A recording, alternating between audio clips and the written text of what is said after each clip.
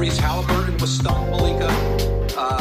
The league is stunned at this trade. First 10 for 3. Halliburton. What a great read. Now he's going to steal. Corte throws it down. Here's Turner just back in. Gets his own board, going strong.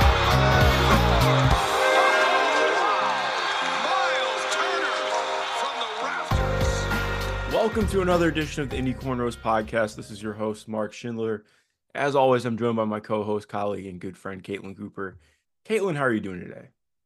I'm doing well. It's the start of the NBA season officially tonight. Not for the Pacers, but the NBA season is beginning. Which is wild. It feels so weird. Very random question. You ever seen That's So Raven before? Yes. I don't know if I'll have to send it to you. Did you see the Sports Center Twitter account put out a That's So Raven theme We're Back? No, I have not seen this. Okay, I'm sending it to you. It's amazing, actually. It made my morning. So I'm sending it to you. I encourage everyone who has not seen it to go watch it because it's very good. It's with the That's So Raven theme song. Yeah, I kind of really appreciate that we're just easing into the season and not starting off with 12 games tonight, because that would put a damper on my enjoyment, because I just want to enjoy everything. So I'm looking forward to this. Yeah, it's always better when they just have the 2 games and then everybody's in one place watching the same thing. So I don't know how excited I am to watch the Lakers, but yeah, I'm going to do it. Fair point. I'm not super excited to watch the Lakers either. I do think I'm more excited to watch them this year than last year, to be fair. I always enjoy Lonnie Walker. So that's my random. Instead of LeBron or Anthony Davis, I'm excited to watch Lonnie Walker, which is sure, as most people would be. Yeah. Yeah. What are we here to do today? Today, after our last episode when we asked for mailbag questions, and over the weekend, we have a lot of mailbag questions to answer. I think we have 35 to 40 questions. Wow. So we have segments set up. A lot of Pacer stuff is about to be discussed. So buckle up, everybody. I'm very excited. I have one for fun stuff. I have something I want to talk to you about. So I'm excited for that. I don't care how long we record. I have this is kind of like my last chill day before the season, so I'm going to make the most of it. I don't want to keep you for too long, but I'm excited. How do you want to get us started off? I know we want to start off with the strictly Ben Math questions, because we have a lot of Benedict Mathurin questions, and so we just have an entire segment to get into here. Yes, the fan base and fans from other fan bases are all very interested in Benedict Mathurin. So yeah, we'll just start off there. This one comes from Drew at Naptown Drew. Seemed like Benedict Mathurin was truly drawing contact on shooting fouls, and the refs are respecting him so far. Do you foresee him continuing to get the benefit of the whistle into the regular season? Which, just for frame of reference, for people who didn't see all of it or don't know, he averaged 6.8 free throw attempts per game during preseason. Yeah, I that's a good question. I think, to me, I feel like what he's doing is replicable as long as he's getting plays run for him in the same way. Because I think, we talked about this on the last pod, it's not necessarily that his handle is taking some massive jump or that he's just doing crazy things on the ball. They're doing a really good job of leveraging his downhill ability while making it easy for him to do that. So I don't think he's going to average 7 free throws per game during the season, but I do think there's an encouraging belief that he can be somebody who draws quite a few free throws. I mean, I don't think there was anything illegitimate about the contact that he was drawing. It was definitely him playing half-court bully ball with, getting the ball on the catch and getting his defender trailing behind him, and then just kind of reaming his body into people once he got into the paint and being a very physical finisher. That said, I did do some digging. The last time a rookie reached that number of 6.8 free throw attempts per game in the preseason was Blake Griffin in 2011. Oh, wow. Kyrie also did it in 2012. He averaged 8, but that was a lockout shortened preseason schedule. I think they only played 2 games. So this doesn't happen a lot. Evan Mobley led all rookies in free throw attempts last season, and he averaged 3.7. So during the broadcast, when Tyrese was sitting in for the Rockets game on Friday, he had mentioned that, I think that Mathurin's going to average 5 free throw attempts per game. And if Mathurin did that, that would be like Zion, Luka, Trey territory. So I think my main thing is I definitely think he has a skill and, like we said, a knack for drawing contact, and he's definitely not afraid. Like some rookies, I don't necessarily want to use the word fear. That seems a little bit harsh, but some rookies will shy away from contact in their first season, and clearly that's not who Mathurin is. But I do think he will get defended slightly differently. I don't think that we're going to see, when he's coming off some of these staggers and immediately putting it downhill and getting into the paint, once teams see that, they're going to start bringing the passer's defender over into meetings of 3 and playing the big higher so that he can't just get downhill. And then more is going to be expected of his shot and his ability to pass out of those meetings. The Rockets did that on a couple possessions, and it bothered him a little bit because then it is putting more pressure on his handle to be able to use change of speed and still be able to get downhill or to, shift those defenders in some way, shape, or form. And they did put defenders under against him a few times. So I don't think preseason's completely telling because, opponents didn't know anything about him really headed into those games. And let's face it, they're not really doing heavy scouting reports for a preseason game. But I guess that's the way I would look at it. I think it's going to be more about what opponents do necessarily than I think that what he was doing wasn't, legitimate contact drawing, to summarize. Okay. Yeah, no, I think that we're in lockstep on that. What is the next question? So we have Samuel Pippo says, seeing Mathurin's potential as a go-to scorer, will the increase in shot attempts be significant in any way for Tyrese? Tyrese has the tendency to feed hot hands. Can they have 2 ball handlers during critical moments in the regular season? Ooh, that's a really good question, but I think that I'm probably I want to say I'm still more bullish on Tyrese just taking more shots because I just am not that obviously not that Benedict can't handle the ball, but I think again like he's not. It's like it's very much the TJ Warren thing in the last couple of years, like or when TJ was TJ still was alive and healthy. Like yeah, you can get him the ball at the end of shot clocks or like, in his spots. But again, it's not like he's not dribbling the ball up himself for the most part. Like there are going to be moments where he does for sure. And I'm sure that they're going to experiment more with that given what the year is. But I don't know if you would agree with that. But I think I'm probably just given what his handle is right now, I'm probably a little bit less worried about that. I mean, I don't want to make it a study in himness, so to speak. Like, I don't want to studying him. That's sorry. That's pretty good. Well, I don't need it to be like a Skip Bayless debate from 2011 where like, why did LeBron pass the ball in that clutch time situation? Like, and that's not what Samuel's saying here, but I think it can devolve into that type of a conversation. Yeah. But, we have brought up the quote from Kevin Pritchard before that he tweeted correcting his comment about, the whole we need to manufacture that real star and then him saying we need somebody to help us in closing time. They do need to find out who that is. Do they have a primary scoring option, whether that's Tyrese, Mathurin, or somebody that they're going to draft next season or, wherever else they might acquire that person? And for Tyrese, it's still going to be about making the right play more than anything. There are spots where the right play is for him to shoot.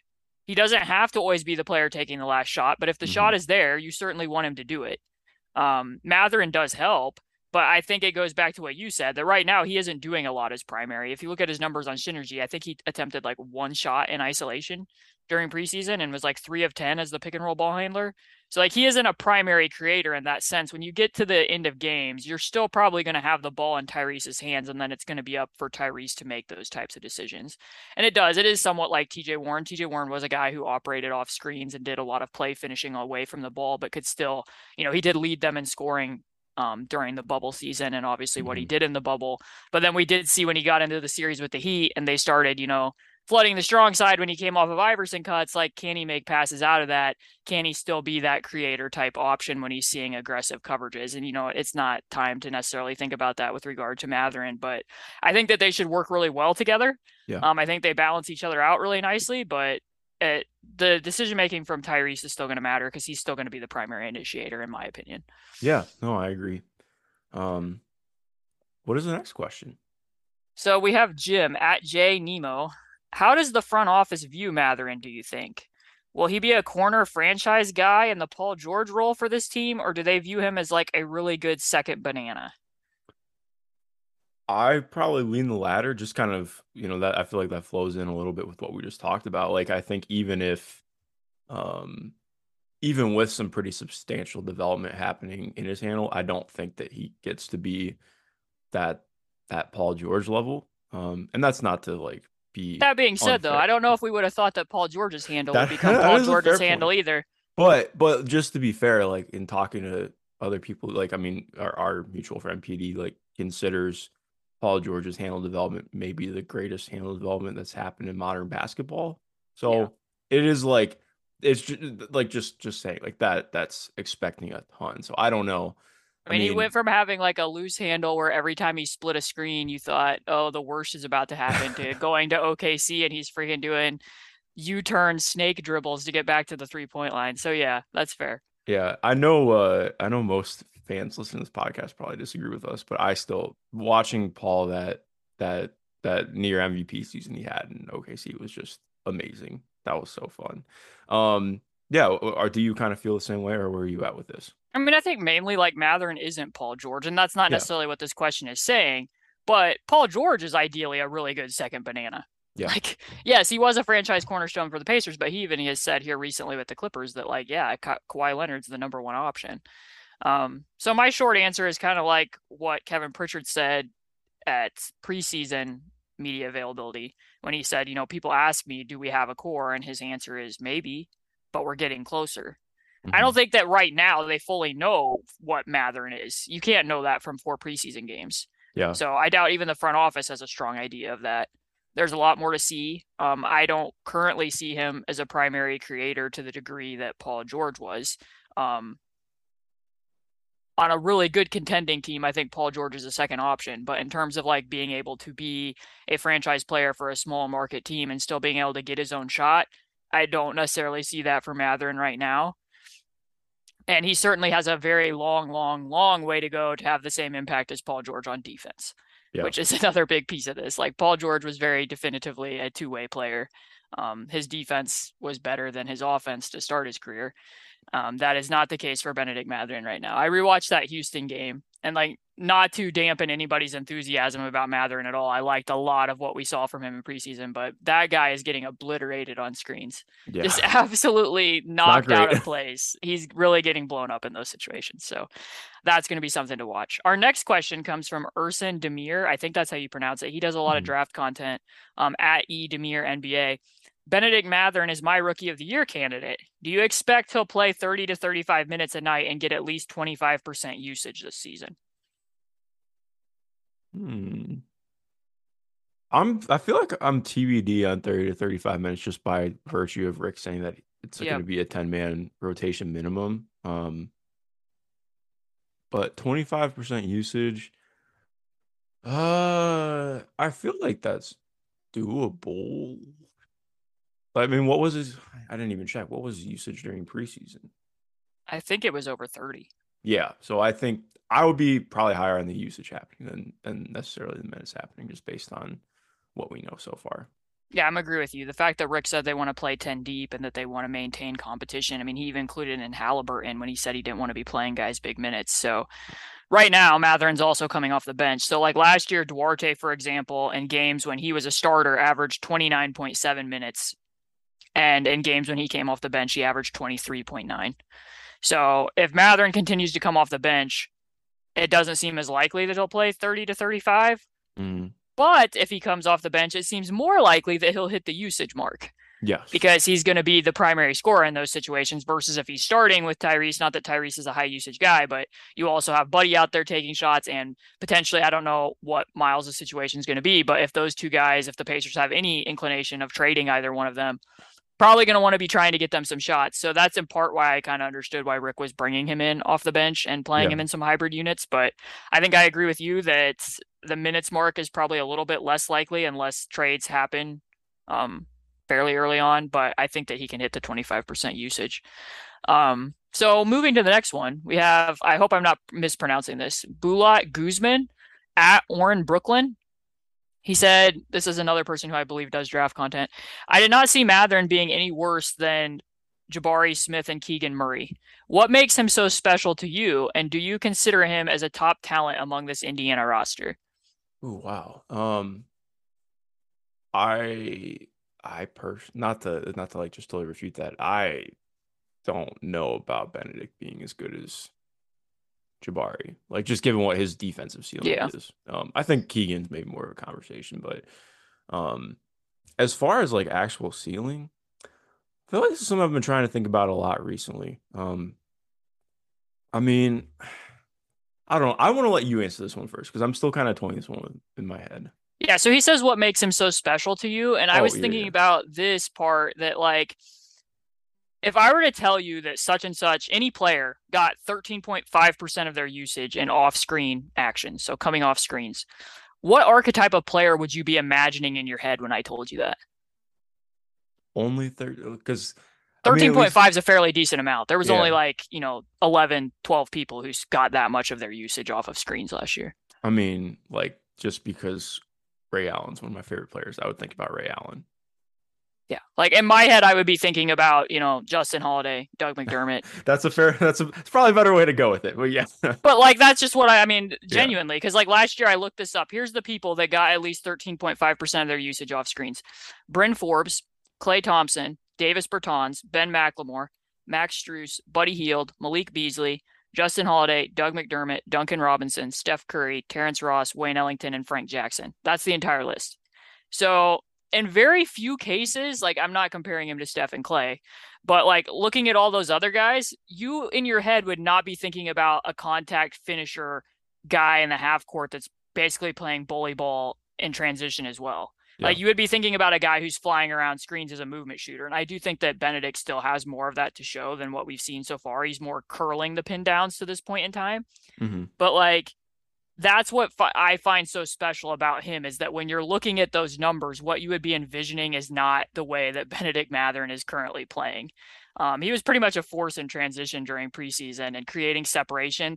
I love the way when he's in a spot up situation that he creates separation with shoulder shimmies. Like it's not about his first step at all. It's about the initial way that he's faking his defender to shift that so that he can then get to the basket and can attack the closeout. I think like monitoring the way that a lot of the people on this team attack closeouts through the season is going to be very interesting. But that's the thing that I would say most that makes him so special to me right now, just based on these 4 games that we've seen. And then do I consider him as a top talent among this Indiana roster? Yes. Like I already think that. I mean, it's not like they have a ton of top talents on the roster right now. So Yeah. I don't feel like I'm going so far out on a limb to already put him up in that group. Yeah, no, I'd agree with that. And I just don't know how to answer the ceiling question because I don't want to cop out and say that it's kind of too early to tell, but I Yeah. just like you mentioned with the Paul George thing, like I think when people first saw Paul George, I mean, they're like maybe he ends up being a really nice 3-and-D wing who can run some things if his handle tightens out, and then he turned into a top 75 player of all time. So what do I know?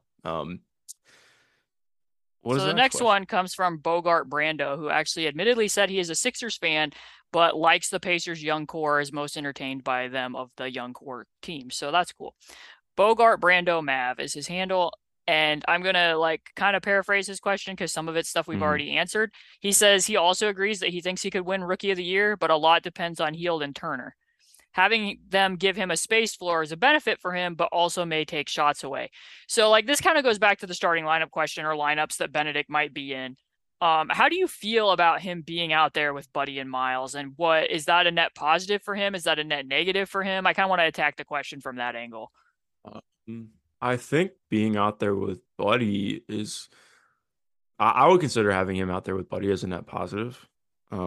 Just given what the rest of the spacing, like, I mean, I feel like we can count on one hand how many players on this team have like legitimate shooting gravity. So playing him alongside somebody who's actually going to maybe open up driving lanes a little bit more. Yes, I guess that there's the potential where Buddy's going to have more plays ran for him, but also I think like we saw in preseason, this is going to be a team that's very much so operating off of what they can get in kind of the flow a little bit. So I don't know. Do you kind of feel the same way? Yeah, I mean, he played some minutes with Buddy. I think that my only thing there is that the two of them, which was one of the most fascinating things really for me from preseason, is that they're running a lot of the exact same plays for both of them. Mm-hmm. So if they're both out there, like, yeah, I guess one of them will just be spacing off of it and the other one won't be. It's more a case of like I said in the prior question, like if you're trying to showcase the two of them for trades to other teams early in the season, potentially, I don't know that. But I didn't if think you about are that. doing that, then is it limiting what Bennedict can do? Like that's in part, like I said, that's why I understood, first of all, the idea of like making Bennedict Mathurin earn that starting spot and starting Chris right off the bat.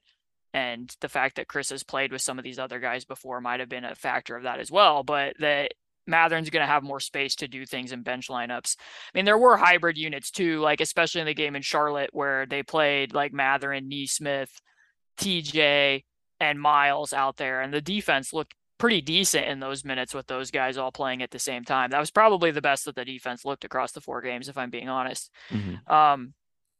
So I think that it's somewhat back and forth. I mean, one thing that was funny when I watched back that Rockets Pacer game is that I think it was at the end of the second quarter, like just thinking back to when we were doing the stock up, stock down series, when we did the Tari Eason pod, never in my life, if you had asked me, hey, if when Bennedict Mathurin gets drafted and Tari Eason gets drafted, do you think that Bennedict Mathurin will be defending Tari Eason?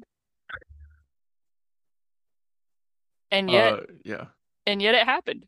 Like the Pacers, I fully expected that they would play some super small lineups this year. So I believe they had Duarte, Mathurin, Buddy, and TJ all out there at the same time with Miles, and Mathurin was defending Tari Eason. That just like blew my mind. Like he didn't get like destroyed or anything. They weren't really running a lot through Tari, but those minutes didn't end particularly well for them, I don't think, overall with playing that small, but just a thought. That is funny. Yeah, so I think that pretty much answers that one. Sam Black is left. I get it. At Blacktacular asks, is Benedict's early shooting inefficiency a big deal? So he shot 2 of 13 from 3 during preseason. No, I don't think so. Just because not to totally throw it away.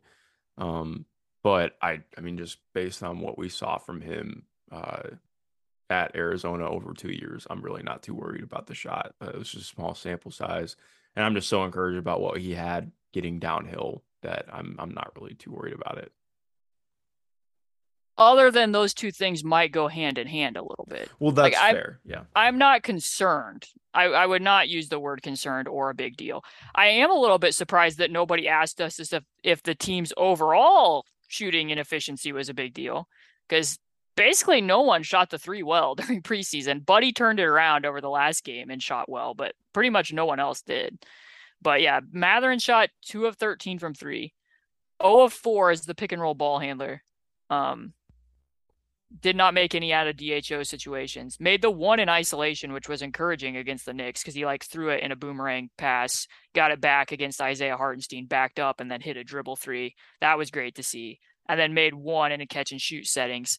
And there was a few times in the catch and shoot settings where I just thought it needed to be a quicker decision. Like he kind of clutched the ball before he let it go. Or like, it was a little bit, preseason casualness to it. So I wasn't concerned about those. The pick and roll ball handler ones, Tyrese didn't play in 2 of these games. So if Tyrese is out there, I don't know how many necessarily of those he's going to get unless it's a secondary pick and roll situation. The only thing that was different about that was his defender ducked under and he still missed him. So like, it's good that he immediately let it go, but those types of situations, like, yeah, you're curling the pin downs, but like what I said before, they're not going to keep guarding you to let you curl that if you're getting downhill to this degree. So you are going to have to, like, for instance, Tari was guarding him on the 1 stagger. Tari went over the first screen, ducked under the second to beat him to his spot. Then his handle got dicey and he lost it a little bit. Like, you're going to need to be able to stop behind that pin down and make a shot. Otherwise, they're going to be, cutting the corner pretty big there. So, again, not a big deal, but it will be something to monitor because it will make it a little bit harder for him to attack in spaces if he's not making shots. But that's something to consider a long ways from now. Yeah. Cubby Wilson at Arcadia Historia says, it's clear, this is a funny one, it's clear that Bennedict Mathurin has that dog in him. How important is inner dog and projecting growth and development moving forward? Best draft question. That is fantastic. It is actually really important. Like, especially when you're talking about somebody who is, but like when you're talking about somebody developing as a quote unquote closer or the top option on a team as a scorer, like, yeah, it's important to have a player who's going to be calling for the ball because like we've talked about with Tyrese, not that, again, this is not to say that Tyrese does not have that dog in him. But like if Tyrese had Benedict's shot willingness, that's what I want to see, kind of.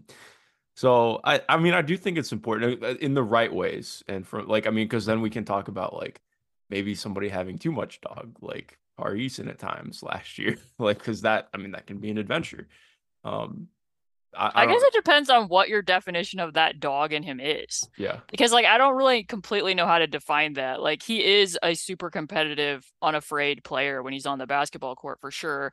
And if we think back to that story that I think Rick Carlisle told during the pre-draft process where like he didn't hit a specific benchmark in a shooting drill, went back to his hotel in Indy and called them late that night. Like I want to say that they said he called him at like midnight and was like, please let me come back and do that drill again. I know that I can, do it. And Rick met him at the practice facility and he did. Like that shows not only his competitiveness, but I think his work ethic as well. yeah, It seems very much so that he's a guy who's going to be committed to trying to get better. I think that certainly matters. But I think overall talent would still be my most important thing when I'm definitely, evaluating growth and development. Like if all other things are equal, then this would be a factor that I'd be like, yeah, I want that guy. Like if they're the same. But it's kind of like when we talk too about like finding guys who love the game. yeah, Like, yeah, I think you want somebody that's a gym rat and wants to improve, but also there are people who don't like their jobs who are still very good at them. yeah. So ultimately, I think that the overall talent markers would still be the same. Because let me ask you this: does Lance Stevenson have that dog in him? Oh Jesus. Yes. Yes, he does. Like, and I'm not trying to get people mad about our Lance takes, but like, and Lance was fine over the back end of last season. I don't have a problem that he played with the Indiana Pacers. It seemed like, he had a lot of good moments. In fact, I enjoyed that I went from going from Brad Wanamaker to Lance Stevenson actually making a pocket pass. Like, hooray. But like, I'm not just looking for the dog in him as the factor. I'll put it that way. It would be a Yes. factor among many. Um, so that ends segment one about Benedict Mathurin. I guess there was one other question that got asked really late last night, and I don't have the person's name written down, but it was just what um, impressed you most, or both sides of the coin. Like, what did you like most about Mathurin during preseason? What did you dislike the most? And I think we kind of already touched on that. Yeah. No, I think we're good on that. Yeah, I think that like the thing that I was probably most, I don't want to say concerned, but like the biggest question mark is definitely his screen navigation to this point in time. But that applies to other people on the roster as well. But okay, so segment two, the other young guys. We have lots of questions about some of the other players on the roster. So Craig Lindemann, longtime listener of the podcast at CL in Pursuit. If you could only keep one of Terry Taylor and O'Shea Brissett, who stays and who Oh, goes? I go. No. Oh, that's tough, man. Where do you go on this one? My answer would be Terry. Um, Yeah. I felt like, I mean, clearly with Nesmith out, they ended up playing O'Shea at the three. Maybe they see O'Shea as more of a three. I felt like that spot was going to be between the two of them. And again, we didn't Yeah. see what happened at training camp, but like, and then they did play O'Shea in the closing lineup with the Canadians and Goga when they closed out the Knicks. But he seemed a little out of sorts during preseason. And I think that there's something else that I've noticed from him with regards to O'Shea as this resourceful scorer in the way that he is. It feels like he needs to play with Tyrese or Sabonis. Yeah. Like he needs to play with that type of a player out on the floor. What he does doesn't quite have the same effect. It's like when Tyrese is the jump passer and that freezes the defense and then O'Shea can cut. Like as good as TJ McConnell is, and there are times where TJ finds him as the 45 cutter, like it just doesn't seem to have quite the same impact when he's out there in lineups where there isn't that degree of somebody who can pass him open, so to speak, or is going to find him. So like Tyrese assisted him more than anybody else last year in only those 26 games. So he assisted him 41 times, and the same was true of Sabonis the prior season. So like, and that's different types of offense because he was cutting around Sabonis in the post a lot with Nate Bjorkgren or, weather out of delay and other stuff. And it doesn't seem like it's quite the same impact. Whereas with Terry, he isn't as dependent in that regard. Like he's still very much a system player, but there's just more things right now that he can do, I think. Yeah. I still value both of them a lot and they do different things, but I just trust Terry Taylor to also defend more types of fours. So if I am playing him at the four, like he at least held up against Julius Randle when he came out and started in place of Jalen Smith at the four. O'Shea Brissett cannot guard somebody like Julius Randle. Like his core strength just is not there. So they don't all do the same things, but right now at this current moment, I would pick Terry. I wouldn't feel great about it. Like there's still stuff that I like about O'Shea, but I think that O'Shea requires a little bit more of a specific fit. Yeah. No, I think I'm right there with you. I would pick Terry Taylor with gritted teeth because Yeah. I love Terry, but I love O'Shea. That's like asking me to drop one of my sons off a cliff to save the other one. Yeah. That is a terrible analogy. Jesus Christ. And in Um, part, like, sorry to interrupt you, but like no, the you're whole good. Kendall I'm Brown glad you thing, did interrupt me.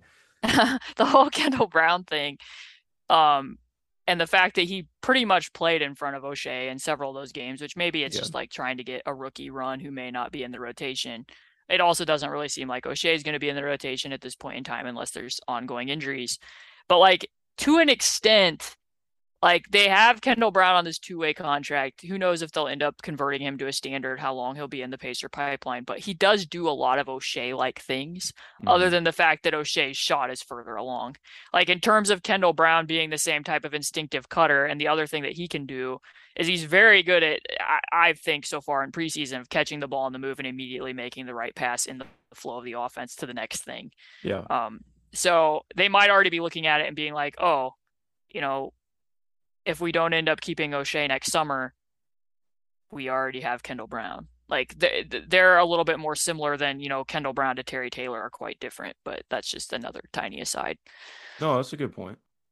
So the next one, Keith Carroll at Casey Tweet. Where are you at on Jalen Smith? If he's not a plus defender, I'm not sure what he is or if he makes it as a starter or even in the NBA. I think he must shoot well in practice based on the shots he took in preseason, but I'm not so sure. What do you guys think?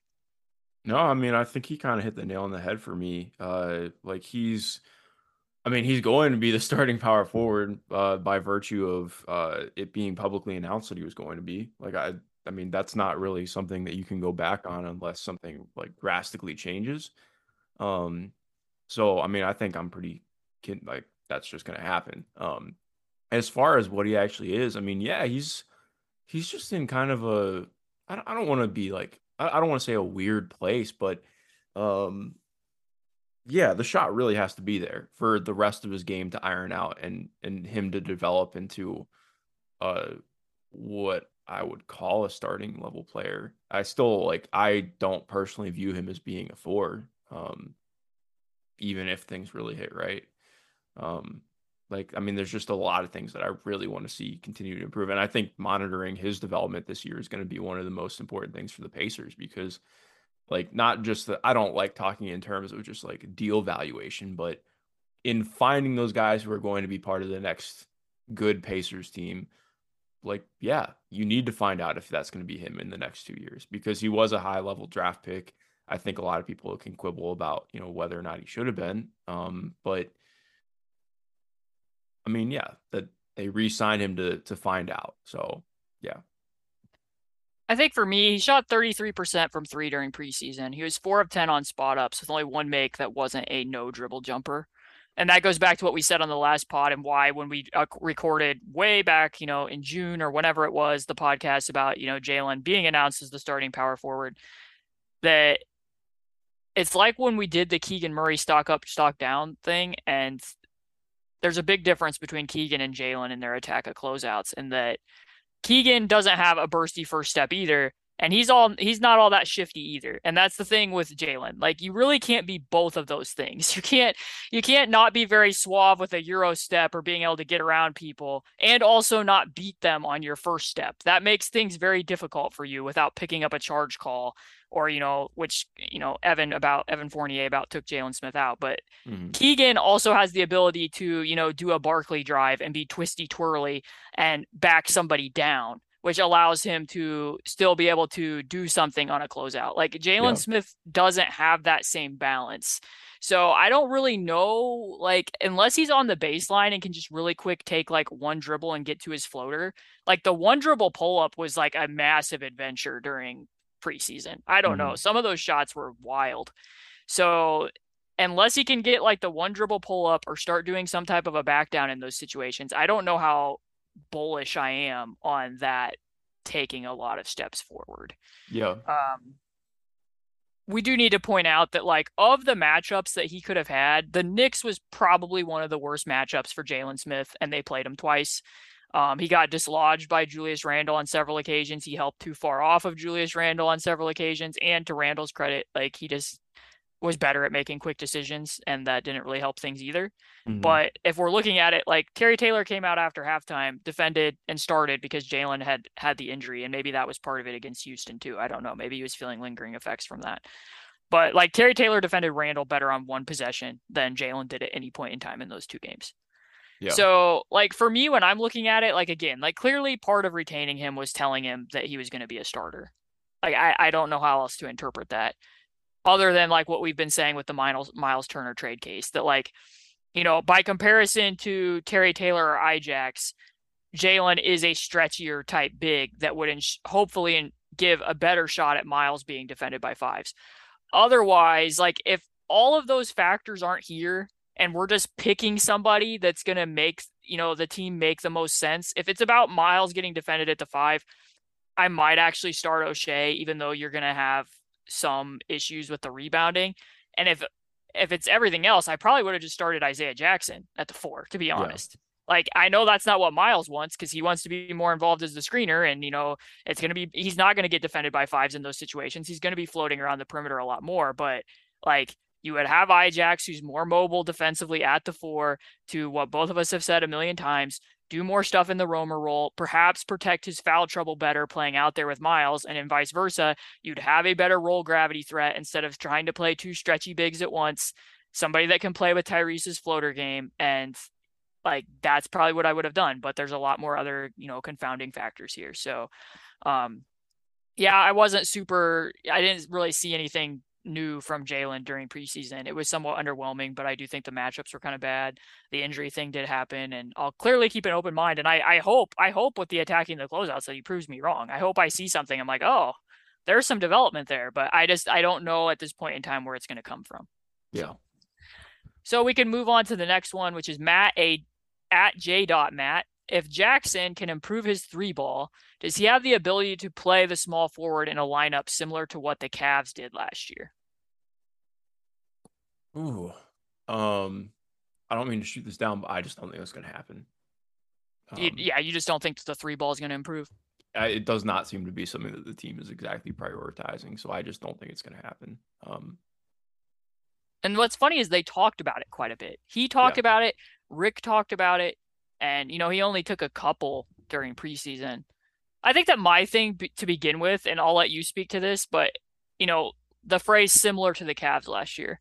When I watched the Cavs in times when they played, you know, Markkanen and Jarrett Allen and Evan Mobley together, I don't think that, and I could be wrong, but I don't think the reason they were playing 3 7-footers together was so much, hey, we've seen all the other forms of basketball and being huge is the way. Let's do this, as much as, hey, we need shooting on the floor and we need a movement shooter on the floor. And it just so happens that the guy on our roster who's available to do that is 7 foot tall. So we're going to have to find unique and creative ways to play these three guys together. And maybe that's us playing 3-2 zone with Evan Mobley being a freak and being at the top of it. And that kind of protects Lauri Markkanen in some of these situations. Like, I don't necessarily think that the Cavs set out thinking, let's get weird, because we think that this is a market inefficiency in the NBA. Like, how did you interpret that watching the Cavs last year? Yeah, I think ideally if things had worked differently with Isaac Okoro, I think that they would have had him starting like down the stretch. Oh, hold on a second, I'm trying to remember, because I know he started for parts of the year, but I'm just talking about the minutes when they were all three out there. I think it was just like, we need shooting. Yeah, it was more so like, shooter. I mean, they were able to, also that was bad on my end. Isaac started at the 2 most of last year, so that was wrong. But yeah, I mean, they had to play Lauri Markkanen. And same thing with like Dean Wade. It was like, okay, well, we need players who can shoot. And I think credit to their coaching staff for being able to make it work for large parts. But I also think like, no, like, I mean, part of the reason they traded for Karras was because of some of their inefficiencies and struggles with ball handling and, you know, kind of lacking that. So I mean, I think that there's room for having like some, it's hard to have like 3 big players out there at the same time. And I think that just with where Ajax is at right now on both ends, I think it's really hard to see him playing the three at all. Yeah, I mean, I think I would look at it a little bit differently. I actually brought this up somewhat in jest when I was talking with Dan Favali a couple weeks ago, because he was like, "What's a weird lineup that you would put out there?" And I was like, "I don't know." I go, because he brought up four guards. I'm like, "Oh, well, they'll absolutely do that. Just like, they did it against the Rockets." I'm like, they'll go super tiny just with Miles at the five. Like that will be a regular thing. Like, I guess a super weird one would be playing Jalen and Ajax and Miles at the same time. Because like it's like what we talked about the last time. Like when you're looking at giant teams like Orlando, like unless you're just completely going to go tiny and just hope that you can live on 3-point variance, which what we saw in preseason, if they shoot the ball like they did in preseason, that isn't happening.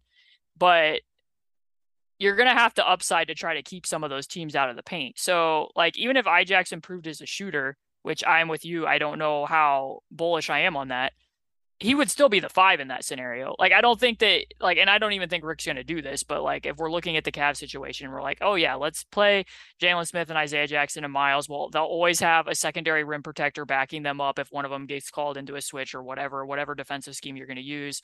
And that will give them more size to try to wall off the paint. Ajax would be the five. Like, he has the most raw gravity of the bunch. I still don't love it because your advantage is just going to be, I don't know that those three are going to really keep you off the glass. Like, I'm just trying to think numbers wise, what you would necessarily be gaining aside from the length. Like, because you have like clear advantages when you play Evan Mobley and Jarrett Allen together. I don't know that this threesome would have quite that same effect. You'd rack up blocks and steals, I think, for sure. But yeah, I think Ajax would play the five, Miles would play the four, and then you would be having to play Jalen at the three, which, what we just said in the prior section, I don't know about. But yeah, I think that we're probably both out on Isaiah Jackson at small forward at the current point in time. Yeah. James Hines at J-Month the boards, I think. I don't know. I don't know. I don't know what his handle actually is supposed to say. I'll just call it James Hines. Who takes the biggest step forward this season between Chris Duarte and Isaiah Jackson? Ooh, that's a good question. I like this question. I like this question too. I kind of want to say it's gonna be Chris, but I want to flip this to you and ask, which player is it more important for them to take the step for the team? Isaiah Jackson. Yeah, I agree. Right now the answer is Chris. Like if we're just looking at the preseason games and disregarding the numbers to a degree, Chris has looked more in terms of looking different, air quotes, than what has been the case for Isaiah Jackson. Yeah. Like Chris's rim finishing looked somewhat better. He had scoop shots. He had some finger rolls. He had a little bit better pacing, bobbing and weaving on secondary pick and rolls. I think he finished 12 of 15 in the restricted area, which is a pretty big improvement over last year. Obviously, very tiny sample size. But I think the way that I look at this, like if we're looking at who's going to take the biggest step, Isaiah Jackson has more steps on his ladder to go. Yeah. Like he has further room. And despite the logjam of the millions of centers that they currently have on the roster, he has a little bit less competition to grow and take those steps, I think. Because they're not going to play Daniel Theis or Goga Bitadze over him. It's a chance that Miles gets moved midseason. So, what will they let Isaiah Jackson do? Like, does he improve his defensive recognition at the five? Can he do anything else besides play finishing? I think that on the play finishing front, there might be a little bit of room for that. I mean, we did see him do one of the, like I wrote in my article, I'm not super high on his ability to grab and go directly off the glass. But in that last game, when I made the joke about his jump pass, he did get a steal and grab and go as the event creator, which I think he can probably do in some fast break situations. I do think that there's ways that they could toy with him in the half court to see if he can do, a 1 or a 2 dribble moves in ways that wouldn't necessarily be outside of his capabilities. Like I was surprised. They did run a few things with him in the high post with split cutting around him. And the idea that you could connect those split cuts to potentially an inverted ball screen from the corner, see if he can put the ball down on the floor once and get to the rim because he is so athletic. Mm-hmm. That type of stuff. Like, I just think that he has more room to go necessarily than what Chris does. But right now, I do think that Chris has shown a little bit more improvement than Isaiah Jackson has.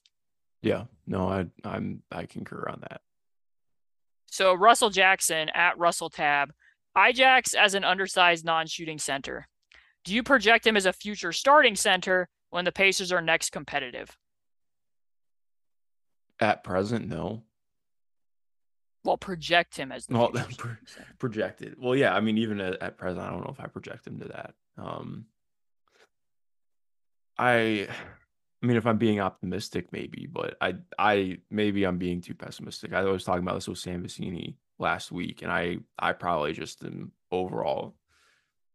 Uh, I don't know. I still just really, I was really excited about what they were doing with him in and letting him try things in the G League, and not that I thought he was going to become like this crazy stretch four who has like playmaking flashes, but I mean, when you see some of that stuff, it's like I want to see that get tapped into and develop more, or at least trying to develop it out, and it just doesn't feel like that's happening. So You didn't feel like they did that for the first 2 games of Summer League?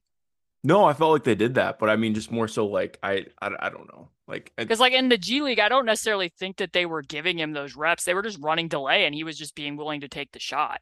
yeah, Like the game that he made the 5 threes, he was just catching the ball up at the top of the key, and sometimes it was even after a while of him standing there thinking about to take the three, and then he would do it. I feel like in Summer League, especially in the first two, that they were giving him reps in different spots. They were, can he turn the ball downhill out of a DHO? They were giving him some tries to bring the ball up the court, to let him try to take, the Kings center off the dribble from the top of the key. It just didn't end very well. yeah, By the last game against Detroit, he was more doing some of the typical Isaiah Jackson play finishing stuff, which I mean is really, if he can do that at a very high level, that's probably what's most important to Tyrese anyways. I just think that my answer to this is no. Like, I don't think that I nor the Pacers project him as the future starting center when they're competitive again. Otherwise, they wouldn't have signed Ayton to a max offer sheet. yeah. If No, they really felt that, they wouldn't have thrown that much money. Like, why would you commit that much money to that position if you thought you had somebody currently in your pipeline that was going to be able to do that? Now, if they do move Miles midseason and they start starting him with Jalen and we see that group and maybe he takes some step forwards, maybe I'll change my opinion. But it's like I've said many times, I think that this guy hits the nail on the head, Russell, when you say that he's an undersized non-shooting center. Right now, he's more of a 5 who is small than a small ball 5. His weaknesses are more that of a traditional center in terms of his ability to change directions on the perimeter, make shots. Like, that's what you think of when you think of a small ball 5 and somebody who's also potentially switchy on the other end. Right now, he just does more traditional center stuff, and he's undersized. So he would have to grow out parts of his game for me to think that he would be the starting 5 the next time the Pacers are, a contending level team. But I do think it's valuable to have somebody like him that can give you, a different option off the bench. And part, like when you look at Phoenix's trip through the playoffs last year, like they didn't necessarily have somebody who could give them a different look at the 5 spot when Ayton was on the bench, or that they could run different lineups with. So that was in part two why if they would have had Ayton, it would have been nice to be like, oh, you can defend with Ayton in this one way, and then Ijax can come in and potentially give you another option depending upon what type of opponent you play. But that's mainly what I see there with him. Mm-hmm. Jason S at Math Rocks MRS. This is with regard. Does it really? Sorry. He is referencing my piece on Andrew Nembhard from the weekend. He says, I like his confidence. By the end of the year, do you think Nembhard will take the backup point guard position away from TJ McConnell? Ooh, that's a good question. Do you think TJ McConnell is still on this team after the trade deadline? I'm thinking probably yes. Yeah. I don't think that Nembhard will take that spot from him this year. And the only way it will is if they got like some great offer for TJ and felt like they were, were ready. Yeah. Because Rick, when asked at media day about this, I think Tom might have even asked a question, and Carlisle was very strong about TJ McConnell's going to play this season. So I would be surprised if Nembhard bumped him from the rotation. That said, I certainly will not be surprised if before the duration of TJ McConnell's contract that he signed last year, if Nembhard is the backup point guard, if TJ is on another team and Andrew's playing there. And there were also moments where they were willing to play Andrew with TJ or with Tyrese Halliburton. There wasn't a huge sample of those minutes, but that might be another way that Andrew might still get playing time, where we could see, how ready is he. I think that he makes some really impressive passes almost from a standstill because he is so patient. Mm-hmm. the shot was all over the place. I mean, that's not to say, like, obviously TJ's shot is TJ's shot, though he has made some threes in preseason. But like Andrew was like at 1 minute, like getting pure swishes, and the next minute, like just hitting entire backboard in certain circumstances. So that's going to be definitely something to watch. But when I wrote that piece, like I like players who are quirky and do things a little bit differently, and watching the Knicks weak him to his left, and the fact that like he's definitely stronger making whip passes with his left than he is with his right. He naturally wants to bring the ball up the floor even when he's on the right side of the floor with his left. The Pacers are running so much of the action for him to get to his left hand. And this isn't to say that he never gets a screen on his right, but he's also very good, kind of like what I said with Mathurin earlier. Like he's very good at screen rejection, and not in the same way as Caris. Like we complained at times, or at least I complained at times, because I feel like Caris wasn't always rejecting screens in ways that were favorable for the Pacers. Like it would prevent them from being able to connect to the next action because he would want to go away from it, or he would catch and hold and then he would go away from it. Like Andrew's doing it quickly when the big's approaching, or he's doing it in a way that gets his defender to move and shift toward the screen and then attack that gap. And he does have really good feel for seeing not only the defender in front of him, but also the tertiary players. He's not the same level of Tyrese in terms of shifting pieces, but his passing feel is quite good in a way that like Caris is more seeing what his defender's doing and what the big's doing. He doesn't always see the second line of coverage and what the help defenders are doing. But that was another thing that I really liked about him. Jason actually asked 3 questions here. What about Nesmith? He looked exciting with good defense, according to what Jason wrote. I'm not saying that. That's what Jason said. I'm not super encouraged by Aaron Nesmith. I mean, I didn't really think that preseason was awesome from him. Summer League was, I mean, it was better than Summer League, but again, that's low bar. I mean, I think that there are things that he does that could be interesting, but I still just don't like him taking the ball off the dribble is an adventure. And he still hasn't shot the ball particularly great for his career or with the Pacers. I don't know. I'm like I feel like I need to see a lot from him to be really too encouraged about what this year's going to be for him. I mean, he's in the same mold as Jalen Smith, and that both of them, and tracking the ways that they attack closeouts, I think is going to be pretty critical. Yeah. That's a pretty dicey area for Aaron because he doesn't want to use his left hand. And when he does have to use his left hand, it gets very messy in terms of his ability to read the help defender when they come over. His shot selection isn't great. Some of those need to be passes, but because his left hand is what it is, he can't keep his eyes up. He looks down, kind of similar to his old teammate Jaylen Brown, and what we saw in some of the playoff situations, that it's like, okay, like the Warriors are already forcing you left, and now because your handle is as shaky as it is, you're not keeping your eyes up and you can't see where the passing lanes are.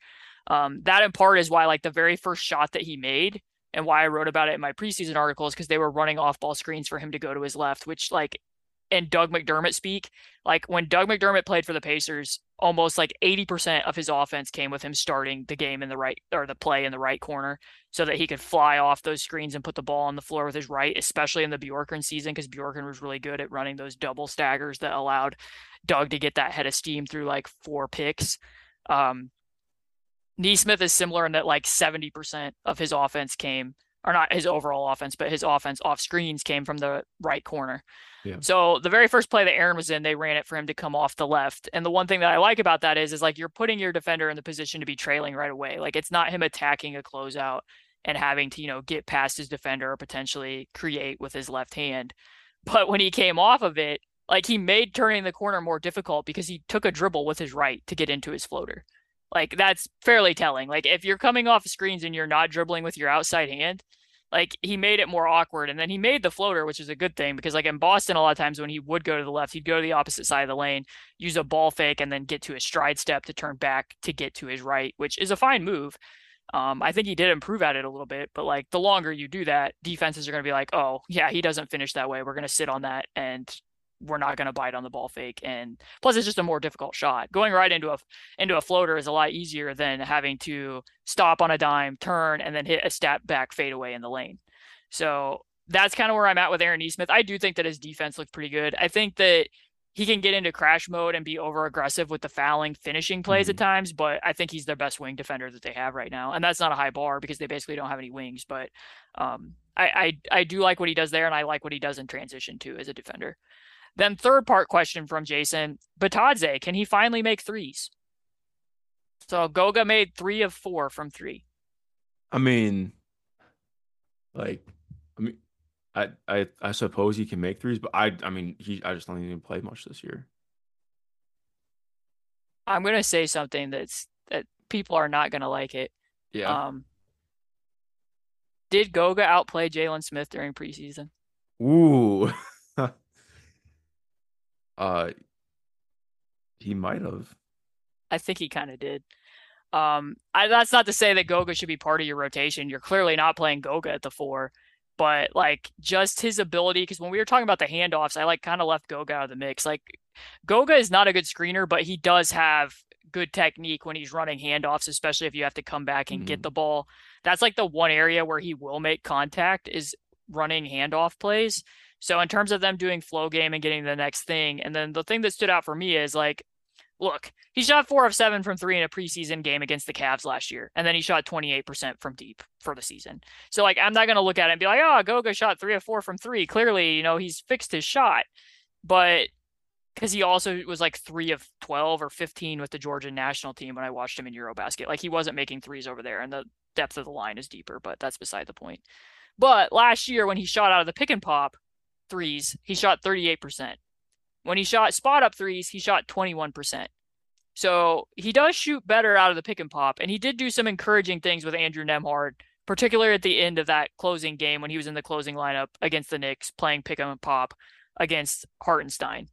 So, you know, maybe if he can do a little bit more in that type of situation, which that's kind of the reverse from what the book was on him headed into pre-draft, because like he didn't do a lot of that with Mega. Like his pick and pop shooting wasn't really there, but since with the Pacers, he's shot better in those situations than he has just catching it. It feels like he adjusts his, like, he has trouble adjusting the speed of his release against closeouts certain times when he's in spot up situations. But yeah, I don't really think Goga's probably going to play. He's clearly going to be behind Ijax, and he's not going to play the 4 against Jalen. But compared to where I was on him at the end of last year, I actually thought he had some decent moments in preseason. So there's that.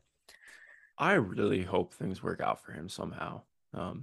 It doesn't seem like it's going to be in Indiana, but just hoping for the best because I always want to see people succeed. So. I do think that the way that things that they were doing defensively makes it easier to keep him on the floor than what was the case at the back end of last season. I'll say that. Segment 3, that's the end of the young guys section. And it was pretty cool because everybody asked, those were all questions that people asked, and I think we covered almost everybody. But segment 3, State of the Tank and Trade Corners, what I've titled this. Flamescar Gun Bad or at Cool Guy Zone asks, I could definitely tell last year was at least a partial tank. What should the tanking policy be going into this season, and what do you think they actually end up doing? And is that different from what they ought to do? All right, so here, because I feel like we always get some questions approached like this, and this is not me trying to dunk on the dude. I think this is a very fair and viable question, but just in general, I think to dispel what a tank is/isn't, like this team is coming out and trying to be competitive this year. I think that's important to note. While also noting that they just are not good. Like I think pretty easily this is the worst team in the NBA. Like I at least defense. Like the defense is going to be abhorrent for most of the year. Just based on personnel. I think that the offense is going to be an adventure too, unless some crazy Tyrese heavy lifting happens that we don't expect. Like this team is going to be bad. Again, important to note, like this is not process level tanking. Like this is not like that. Like that we're not playing rookie Jeremy Grant 24 minutes a game. You know, Tony Groton is not out here. And I shout out Tony Groton. I love Tony Groton. But point being, like, I think that there's a big difference between quote unquote tanking and just being a bad team. Like I do think like this is kind of masked tanking, whatever you want to call it, but it's not like they're coming out here with the intention of losing every game. I think that's just going to be a byproduct of what they're doing. Would you agree with that? Yeah, I think so. I mean, I think that's what they were doing at the end of last year. Yeah, exactly. I did find it curious that Malcolm Brogdon like had a comment on that SiriusXM radio thing where he was like, yeah, some of me being out last year was injury and some of it was like basically organizational goals. Like they were trying to lose essentially. And I mean, they had made comments that like Miles probably could have come back by the end of the season, but what was necessarily the point when there was the back-to-back? And I understand all that. I get it.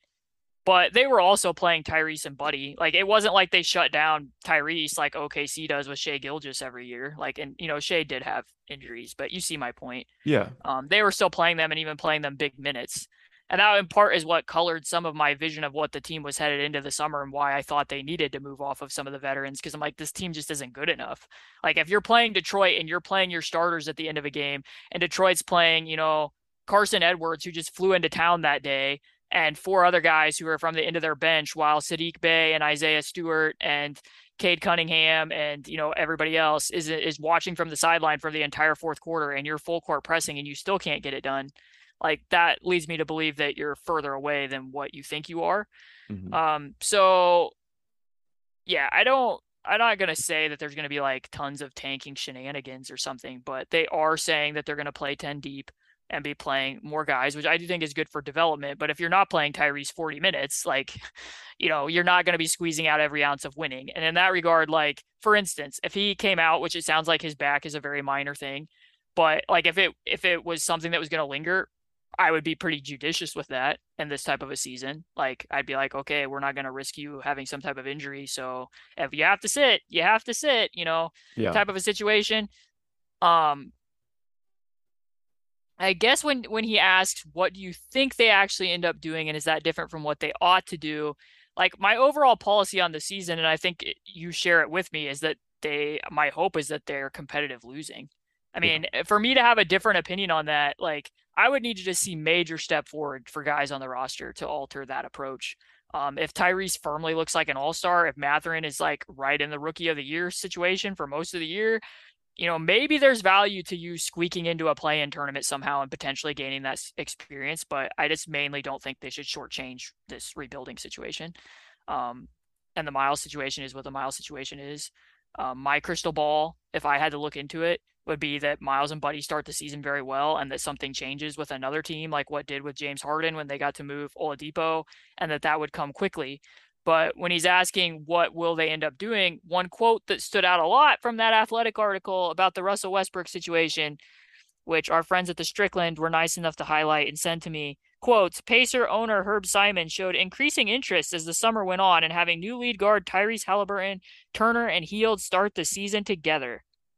From all accounts, it sounds like the Pacers were open to getting the deal done. Like, that's me editorializing. Like, when you read the report, it sounded like if the Lakers would have made both picks available, like maybe without protections, that maybe that trade already would have happened. But the fact that Herb Simon wanted to bring them back and see those guys play, like, I feel like there was progress made on the Herb Simon front with certain things last year. So my only thing in kind of answering this question would be, like, if they would somehow start out better than what people are anticipating and have a decent record, I wouldn't want them to be like, in a reprise of at a far lesser level, the 17-18 season, being like, let's keep this Magic season rolling and let's not trade these guys and see what they can do in a play-in tournament. And then they get beat in the first play-in game. And it's like, okay, you know what I mean?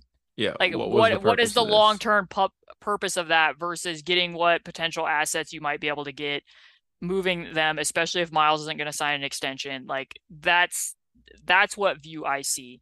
And it sounds like that's kind of where they're at as well. Like, I won't speak to the trade front, but when they were talking at media day and at the golf outing and other stuff, like Kevin Pritchard said, they're thinking in 3 and 4 year increments, wherein before with the prior group, they were looking at 1 and 2 year increments about, how can we kind of, this is my word, not his, but like keep band-aiding this group with other, potential role players who might take them, a little bit further, that they don't want to just be a tough out anymore, that they want to think bigger than that, and that they know it's going to take time. So my hope is that they keep to that, and that's how they approach the season, is what I will say. I agree. So another question. This one I'm kind of rephrasing because I don't know that I completely understand it, but Michael Warsour at MJ Warsour asks, outside of Buddy and Miles, who has the highest trade value in this tank season? Which, I mean, Buddy and Miles clearly do not have the highest trade value. Yeah. Otherwise, they would already be traded, most likely. But I will turn that into perhaps most likely to be traded in this tank season outside of Miles and Buddy. Like, let's look at it from that angle. Ooh, most likely to be traded outside of Miles and Buddy. Yeah. Let me pull up the roster so I can think about it.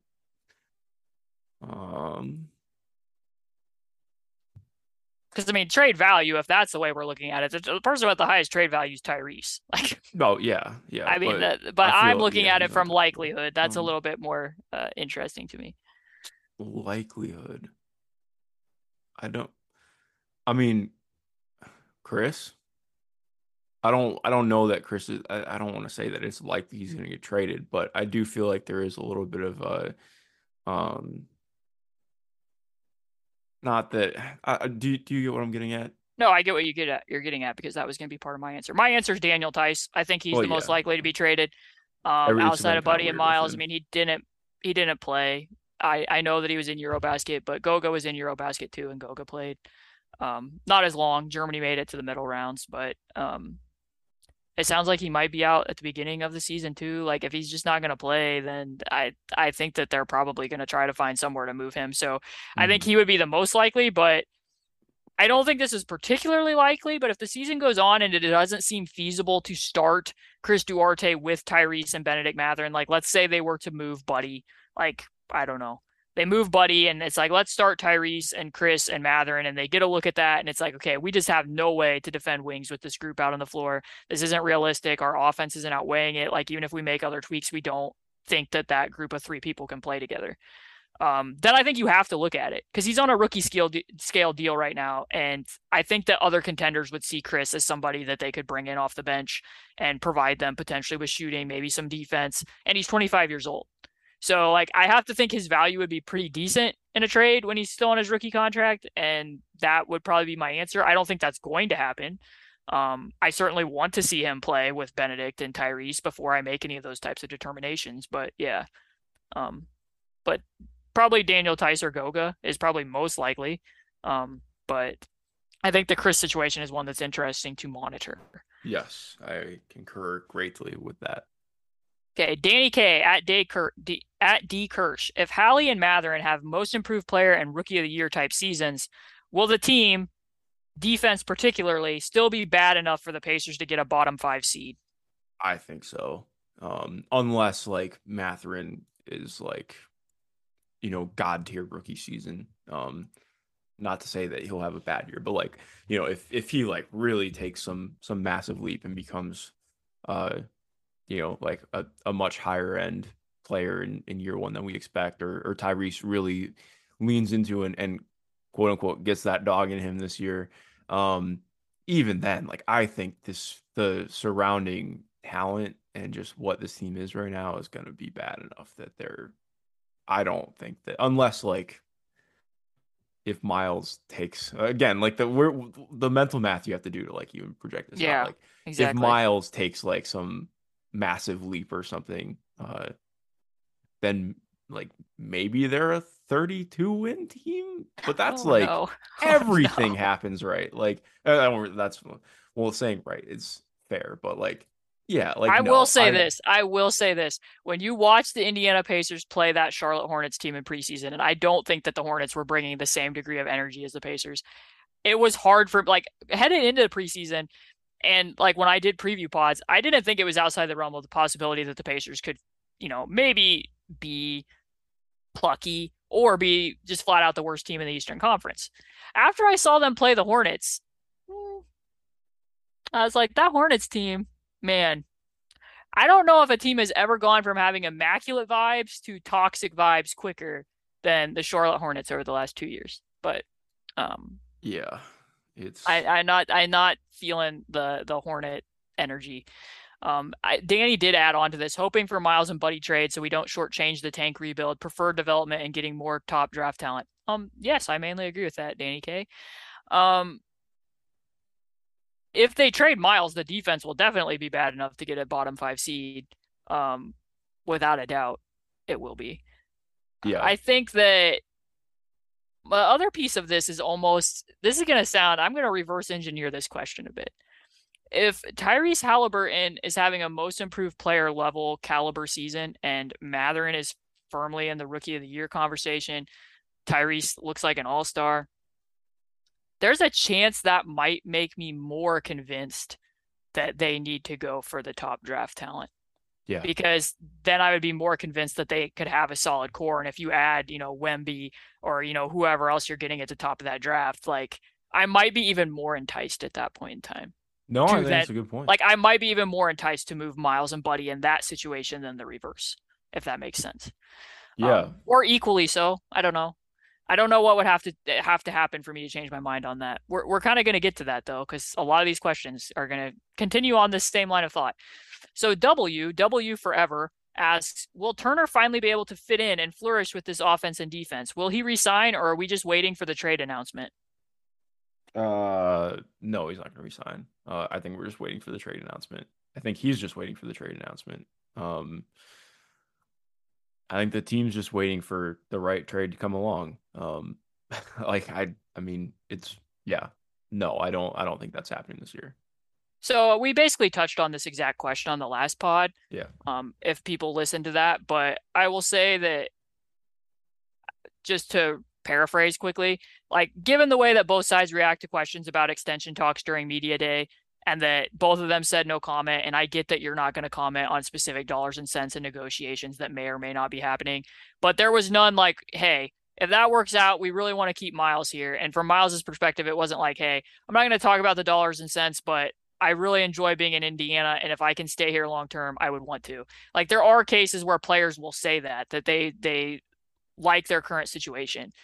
Neither side really elaborated on that. And when Kevin Pritchard was like, Miles is excited, he wants to play solo 5, he wants to play with Tyrese, he wants to be a defensive monster this year, but he's going to be a free agent.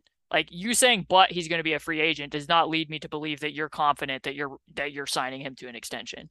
So unless there's change on that front, like the rest of it just doesn't matter as much to me. I don't think playing it at the 5 solves everything for him. He did a few nice things in the Houston game, but he almost every game, and this isn't me just trying to because I will say things defensively about him later, but like he just does things that just make me say why. Like, why is that the decision you're making? So like they're playing the Knicks and he gets a closeout from Jalen Brunson on a switch, and instead of shooting it, he tries to put the ball on the floor and like beat a guard off the dribble like dangerously. Like when you have like a 6 foot, what is he? Like what is Jalen Brunson? 6'2", 6? Yeah, I don't 6'2" on a know. good day. Yeah, like just shoot the ball when he's closing out to you. Like or him getting pushed clear off the block by Jalen Green in the preseason game. Like it took him a little while. He recognized it, and then he like Jalen Green, I think, did end up fouling him, but I mean, he was several feet off the block. It's those types of things and that goes back to last season where this just the decision making with him just really makes me scratch my head sometimes. He did do a couple things throughout, like I said on the prior pod, like turning over his one shoulder and turning back to the other, making some shots in the lane that I'm like, hey, that's something. He caught it in the lane and took one dribble, like almost like it wasn't a keeper play, but somewhat similar, flashing into the paint against Houston. I'm like, oh, all right. But, I'm not really going to be here for the return of the Darren Collison, Miles, mid-range, pick and pop, abort the roll type stuff. Like, I'd have to see progress, especially with him on the roll man, for me to think that, like, yeah, this is what's best for Tyrese Halliburton if you're considering Tyrese your franchise player. I'm just not sure that I think that the fit is necessarily going to be there. But Miles didn't play since January of last year. I don't know where his head was at necessarily in preseason in terms of how hard he wanted to push coming back from that injury right away when he's been off for that long, because he did say that he didn't do a lot of basketball stuff this summer. It was more just about him getting healthy. So I want to be respectful of all that. Defensively, like you can fit Miles into most things that you want to do defensively, unless you're like wanting to just be a fully 5-team switch out team. Like I wouldn't feel good about that. But most other things he can do to some degree of a level. So I don't have concern there. But I think mainly, yeah, you're just waiting for the trade announcement. It just feels very temporary to me. Unless like we're sitting here and all of a sudden we get a Woj notification that says that both sides agreed to some cost-effective extension. Like I just don't see that happening long term. But Are there any players you are pretty sure get moved this season by the deadline? That's Justin Russett, which we kind of answered. Like, I guess I'll just go back to Daniel Tice. I'd be very surprised if he's still on the roster. And I'm to the point where, for the first time, it feels like every year since like before the Bjorkgren season that the two of us, we've done our like one series pods, and the over under is always like 0.5 games that Miles will play with the Pacers. And I always take the over because I think that trades are far less likely to happen than to happen. But this is the first time where I would just be very surprised if he was still on the team by the end of the season. Yeah. Yeah. Like, and then another person, Nick Molov, just to address it, he was like, do you think Turner gets moved at all this year? So we've kind of answered that. So then we go to King Cronin J. Thomas. Any scenario in which the Pacers don't trade Buddy Hield? I'm higher on the Pacers than most and think they're in the Knicks Bulls 9-10 seed play-in level. Whoa. But I'm not sure if they're playing 500 ball over the first month, if that makes them more or less likely to move them. So let's just tackle the first part. This is a good question. Is there any scenario in which you think that the Pacers would not trade them? I think Miles is just kind of like, I mean, maybe if Miles gets injured again, which I don't want to imagine that happening. I really don't hope that for him. I don't either. I do think it's possible that they keep Buddy though. I'm not saying if it's right or wrong is the wrong way to put it, but like I think he does things that are viable and helpful for developing young players, like having somebody who is a really good shooter who can move without the ball and who can run some things on ball is like, I mean, that's a useful player to have around without necessarily completely blowing up your ability to be bad.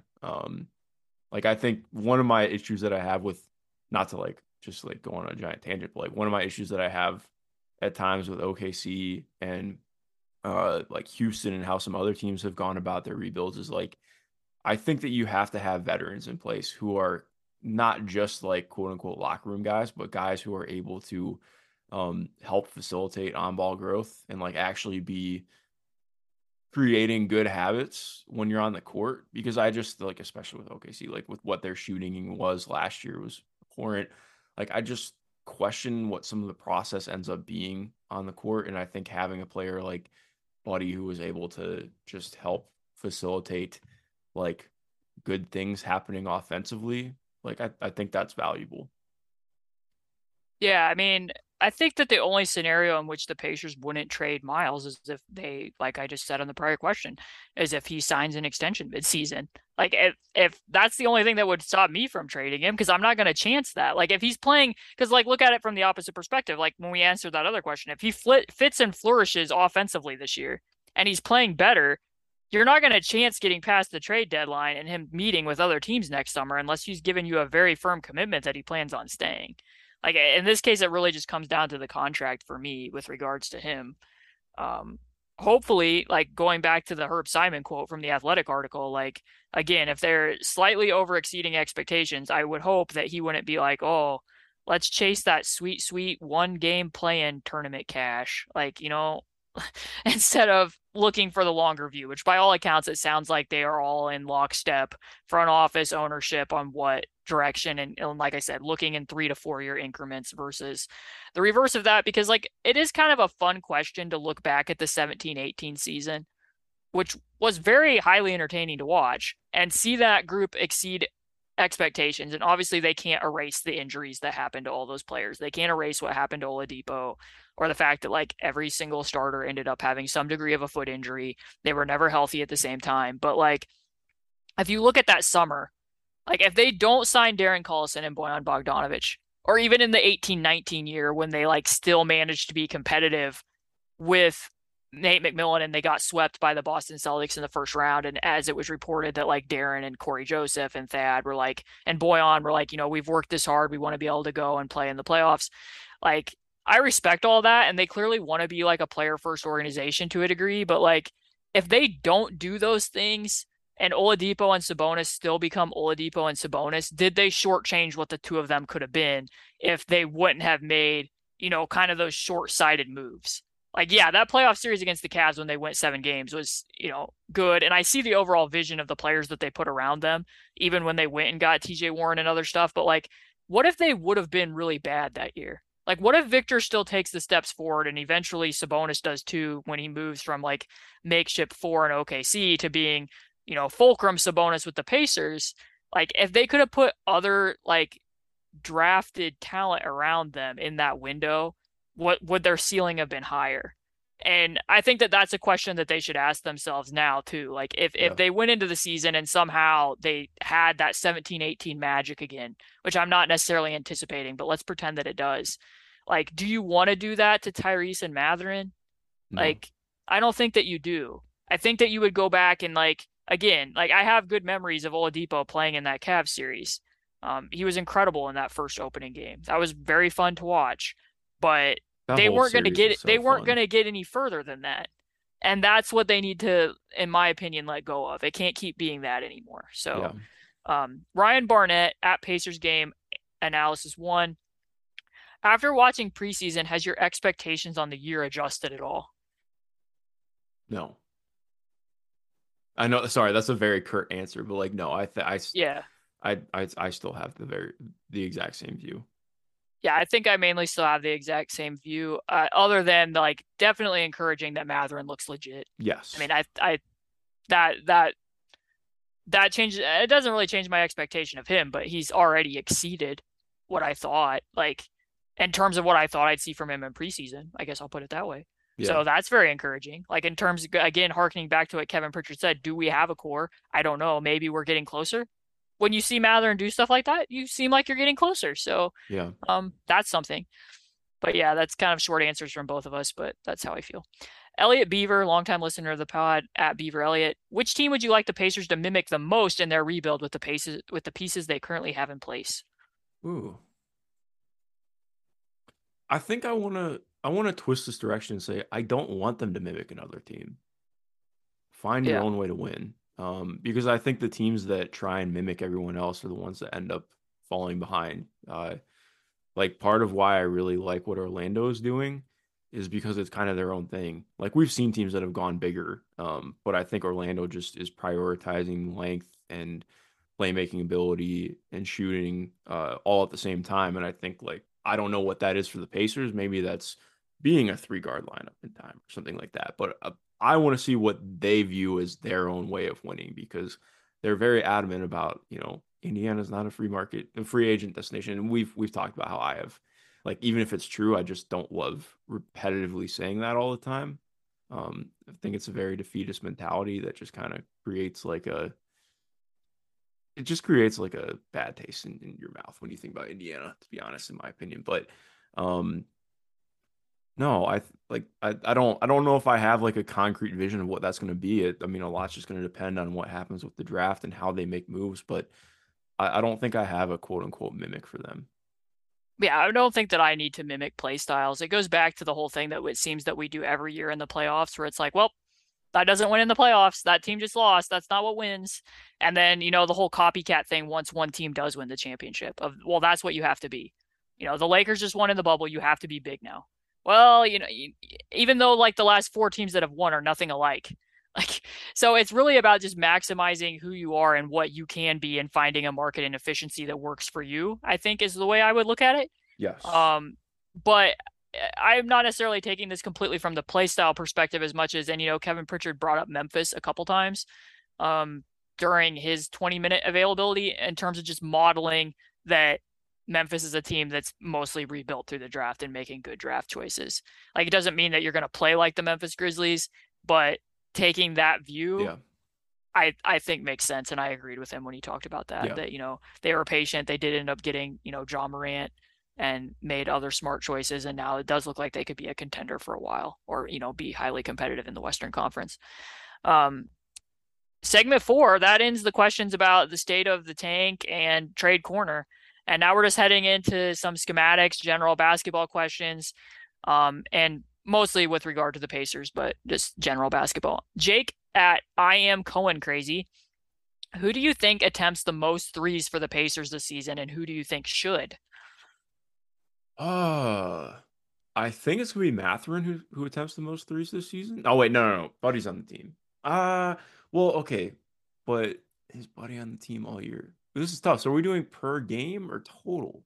Does that Let's make do per sense? game. Yeah, let's do per game. Per game. I think it's Buddy. And then I want it to be Tyrese. Yeah, that's my pick for who it should be. But yeah, I still think it's gonna be Buddy. My pick for who it will be is Buddy, and Buddy can take the widest variety of threes out of Yeah. anybody that's on the roster right now. Buddy can take threes off movement. He can fly off screens and take threes. He can pull up and take a three. He can sprint in transition and take a three. So that makes it plus like not that he's completely a shooting specialist, but he's not going to do as many of the other things as what the other guys might do. Yeah. Chris still has some hangups as a movement shooter. Chris has not shot the ball well this summer, and he hasn't shot the ball well in preseason so far. I don't completely know what's up with that. Mathurin, didn't shoot the ball particularly well either, and teams went under against him. So he hasn't taken a lot of movement threes, with the exception of he's really good at hitting the one when he comes up out of the corner as the shake cutter. He's pretty comfortable with that. But he's curling so many of those shots. So unless defenders start trying to take that away, like I don't know if I think that he would lead the team in 3-point attempts necessarily. But who I think should is Tyrese, and here's why. If he were to lead the team in 3-point attempts per game, like especially if Buddy gets moved, that tells me that he's improved at relocation, which he's already decent at, but that he's someone else who is capable of either, or that there is someone else, I should say.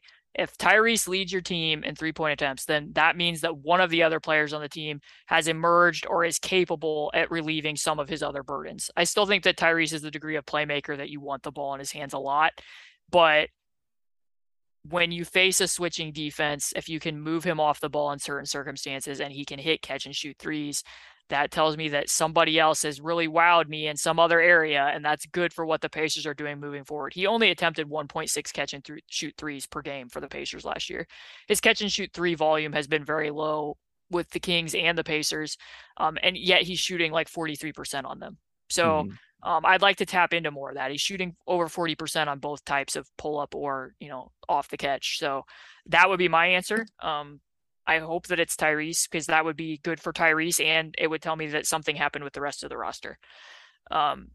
Keeler at Andrew Keeler. Has anything in preseason changed the idea that the Pacers are going all in on switching? I don't think that I've really seen any difference in that. Or at least I don't have the thought that that's going to change based on what we saw. Okay, so I'm completely on the opposite end of the spectrum there. They weren't switching at the 5 spot really during preseason. Not like they were last year. Like if Jalen was at the 5, they were pretty much switching everything. A lot of times if Isaiah Jackson was at the 5, they were switching everything. They were even trying to switch at times with Goga. I think just because it was easier to put it all together. There were games where Isaiah Jackson would be used in drop sometimes. Or like when they were in Houston, they tried to play Goga at the level. So they mixed it up, but it was moving increasingly towards switching. That's not the way the scheme has really shook out here. I mean, when they played the Hornets, they had Miles in a very deep drop against Plumlee. They had him in a very deep drop against Hartenstein. They had him in a very deep drop against Sengun. Even when Isaiah Jackson's been out there, they've been mostly playing him in drop. They've done late switching quite a bit, mostly because the guards are just getting creamed by screens. Like Andrew Nembhard and Bennedict Mathurin, it's almost guaranteed to be a late switch anytime the two of them are navigating stuff. They're switching the other spots. Mainly. I was thinking more 1 through 4, not to go back. Yeah, but yeah, 1 through 4, they're doing a lot of switching. Like some of that I would probably ease up on in certain circumstances. Like I don't think it was advantageous to be switching the Jalen Brunson, Julius Randle DHOs and side pick and rolls with Tyrese and Jalen. That's giving you 2 weak spots. I don't need Julius Randle pounding Tyrese on the block, and I don't need Jalen Brunson attacking Jalen Smith in space. But you can also hear them, like, they're not switching on side pick and rolls.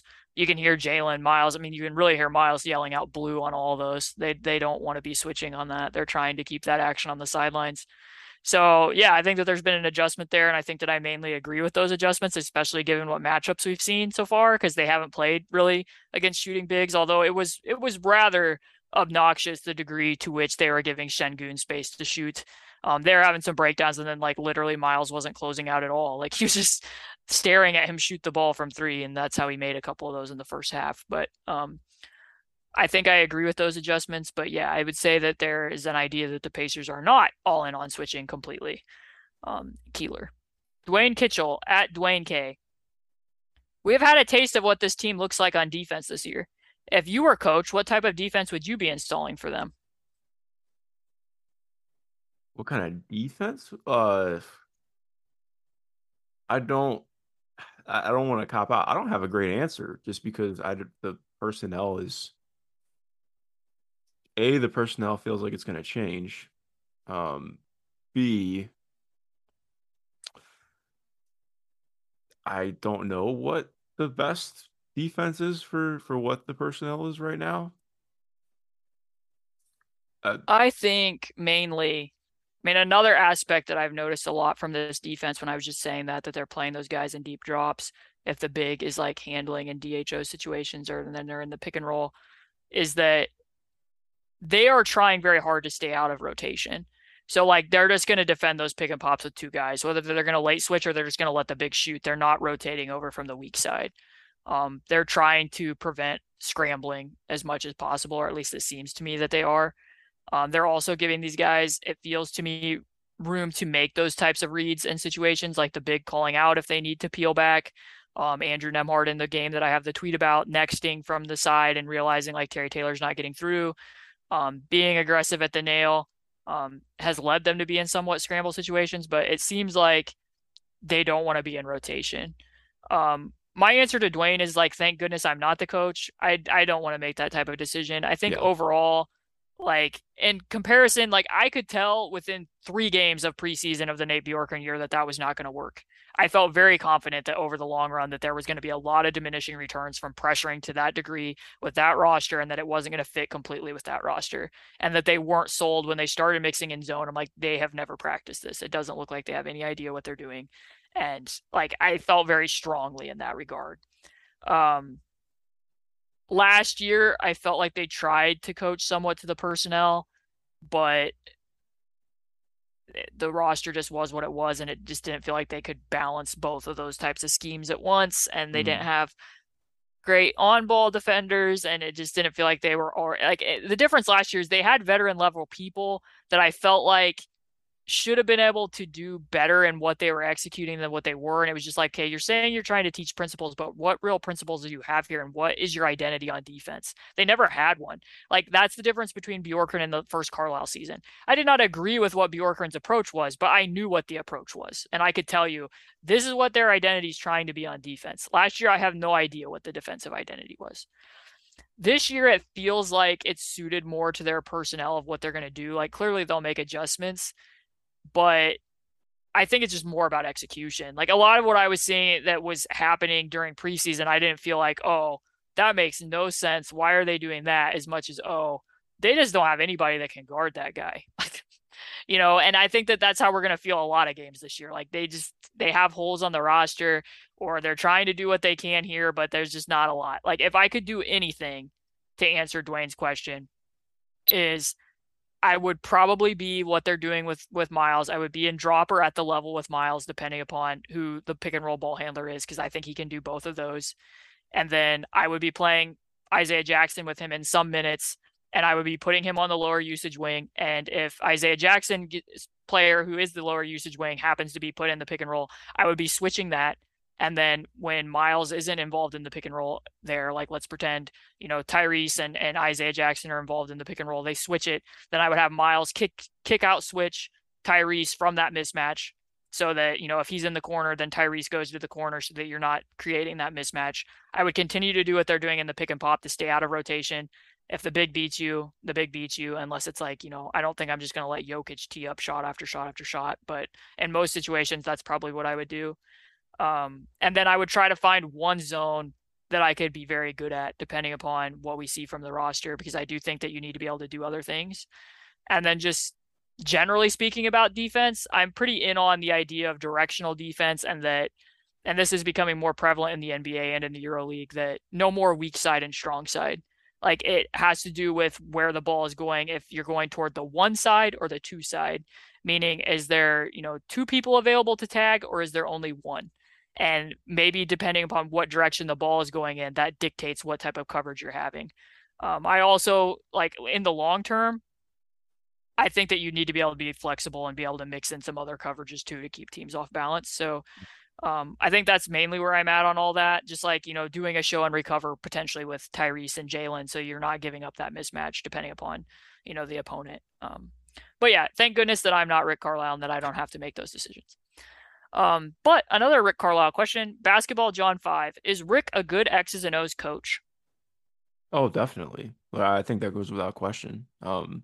Like we talked about with Benedict, like I think he's done tremendous stuff in terms of getting him the ball already and finding ways to help him create advantages. Like I think to me, it's just more about, and we talked about this a lot last year. It's how adaptive he is to personnel. Like I think that changed over the end of last year, and the end of Sabonis's tenure. But like, yeah, I think, um, yeah, Rick's one of the best X's and O's minds in the world. Yeah, I mean, I don't think this is much of a question. I mean, specific things that I would look at too that don't readily catch the eye probably, but like they're in Atlanta, they take a timeout. He anticipated that a lot of teams, in those types of situations will come out and be in a zone. Like under Bjorkgren, they would pretty much always be in a zone on baseline out of bound plays, or they would come out in triangle and 2 or 2-3 or something. He anticipated that the Hawks would do that, and he automatically had called a zone buster as the ATO. That's the type of look ahead that he has a lot of the time. And that's why it was so weird that they were as bad in crunch time as they were, both before and after, because he does have, the ability to kind of foresee and put guys in the right positions. And then what I've said many times, like if people go back and look at that Andrew Nembhard piece, my favorite thing about his offense is that they have certain actions that trigger their flow game or trigger their reads. They look one way and then they will get to like 6 different things out of it. So like just with Andrew Nembhard, like they're running UCLA, a lot of their actions are getting triggered out of UCLA this year. So a UCLA cut, you're passing the ball to the wing and then you're cutting off a screen from the high post. Like just 5 things that they'll do. They'll come off that UCLA cut and then they'll go set an actual flex screen for like Kendall Brown or Aaron Nesmith. They come to the opposite side. Sometimes to keep them off balance, they'll ghost that flex screen and then they'll go into Chicago. So a pin down into the handoff from the big at the top. Sometimes Andrew Nembhard will fake like he's going to go do that way, and then he circles back around to the right side of the floor through a handoff from, Goga. You can see it in that possession. Or it looks like they're going to do Chicago, but then both guys will cut from that side of the floor. And now it's an empty side ball, an empty pick and roll. Like I can tell you like 10 different options they're getting out of this where it's just slightly different every time. It's pairing actions together. He's very good at layering actions one on top of the other. It's not just, and I think that that's kind of unique for a young roster too. Like a lot of times, like if you watch Steven Silas, who coached with Rick Carlisle, coached the Houston Rockets last year, I think a lot of people would tell you that they ran somewhat of a bland vanilla offense because they had younger guys and now, they want to try to work and layer some stuff in. Like we're already seeing a lot of layers and a lot of reads being required from this roster. And to a degree, I think that's a good thing because they're going to have to learn how to play the game early on and continue to, there might be hiccups, but I think he's going to help them along that. So yes, Rick Carlisle is a very good X's and O's coach. Cyborgian at Ian Fowler, who is, I believe, a Blazers fan, but listen to our last podcast. I heard you and Mark say something to the effect that Indy doesn't have any wings. Maybe you were joking. I follow the Blazers, so obviously I have issues. But anyway, is the league actually moving toward positionless basketball, or is that an illusion, like living in a simulation?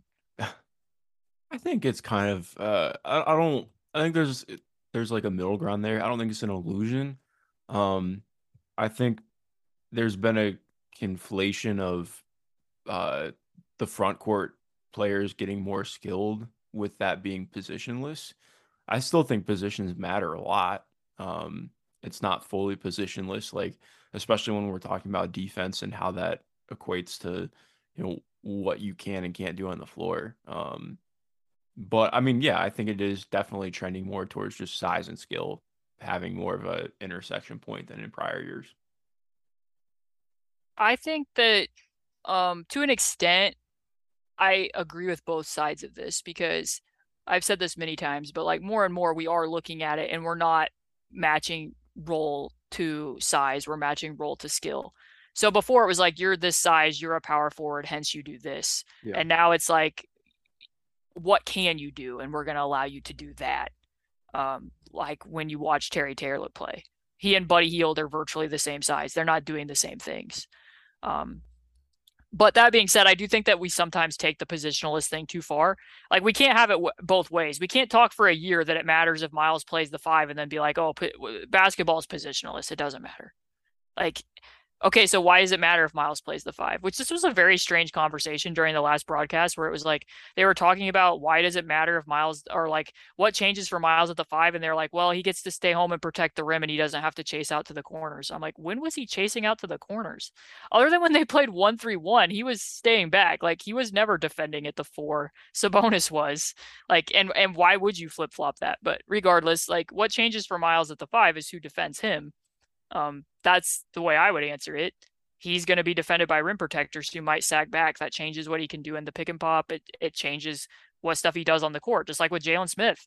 Him playing at the 4 is very different than him playing at the 5, potentially. We're seeing it. Like stretchy 4s in the NBA need to be able to attack a closeout in some way, shape, or form, or just be absolutely elite at shooting the ball. So yeah, I think that those types of designations do matter, especially in terms of who guards you. It also depends on what scheme and what system you're playing in, but I think both things can be taken a little bit too far, I guess is what I would say. I'm probably somewhere in the middle. Definitely. Oh, I forgot that in the prior, we should go back because I don't know who asked it, but when we were talking about the young guys, somebody did ask a question about Terry Taylor and wanted to know, like, do you see Terry Taylor being like this guy who gets deflections and is in the Thad role? Not Thad in Chicago and not Thad in Toronto, but who Thad was with the Pacers. Like, is that what you view from Terry? I think you'd have to take some pretty significant steps forward defensively to get there. I don't think that he's a bad defender by any stretch, but I feel like he could be a more aggressive and physical defender at times. Like not like I totally agree with what you were saying about how he played Julius Randle, but I do think that there's room for him to be, and maybe that I think I'd have to like sit in on, you know, team meetings to know what they're asking of him, but like I would like to see him be like just more aggressive in general on screens. Especially given that he is like a little bit smaller for where he's playing normally, like getting the most out of his wingspan and how he can use some of his lateral quickness and stuff to stifle things more. Like I do think there's room for him to improve his activity, and maybe get to that kind of level. I don't know if he's like, I think he's obviously like a really good DHO, and like high post up. I don't know if I'd quite have him as the level of passer that is. Maybe I'd be wrong in that. I don't know if you'd agree. Well, Thad wasn't really doing that though Oh, until that he is got to fair. Chicago. They weren't really using him. I mean, Thad wasn't even really used as the screener that much. He pretty much floated around in space, manufactured angles for dump off passes. Like he'd get used as the screener more if like they got cross matched and it was like, oh, Embiid's guarding Thad, put Thad in the action so that they can take advantage of Embiid in the drop or Gobert in the drop. That was kind of more when he would get deployed in that type of way because they didn't want to put like, oh, Miles is being defended by Ben Simmons. We don't want to have to deal with a switch, so we'll use Thad instead. I think Terry gets used more naturally as the screener than Thad would in those situations because they feel good about Terry rolling, but they are both lefties with unique floater mechanics. So that's comparable.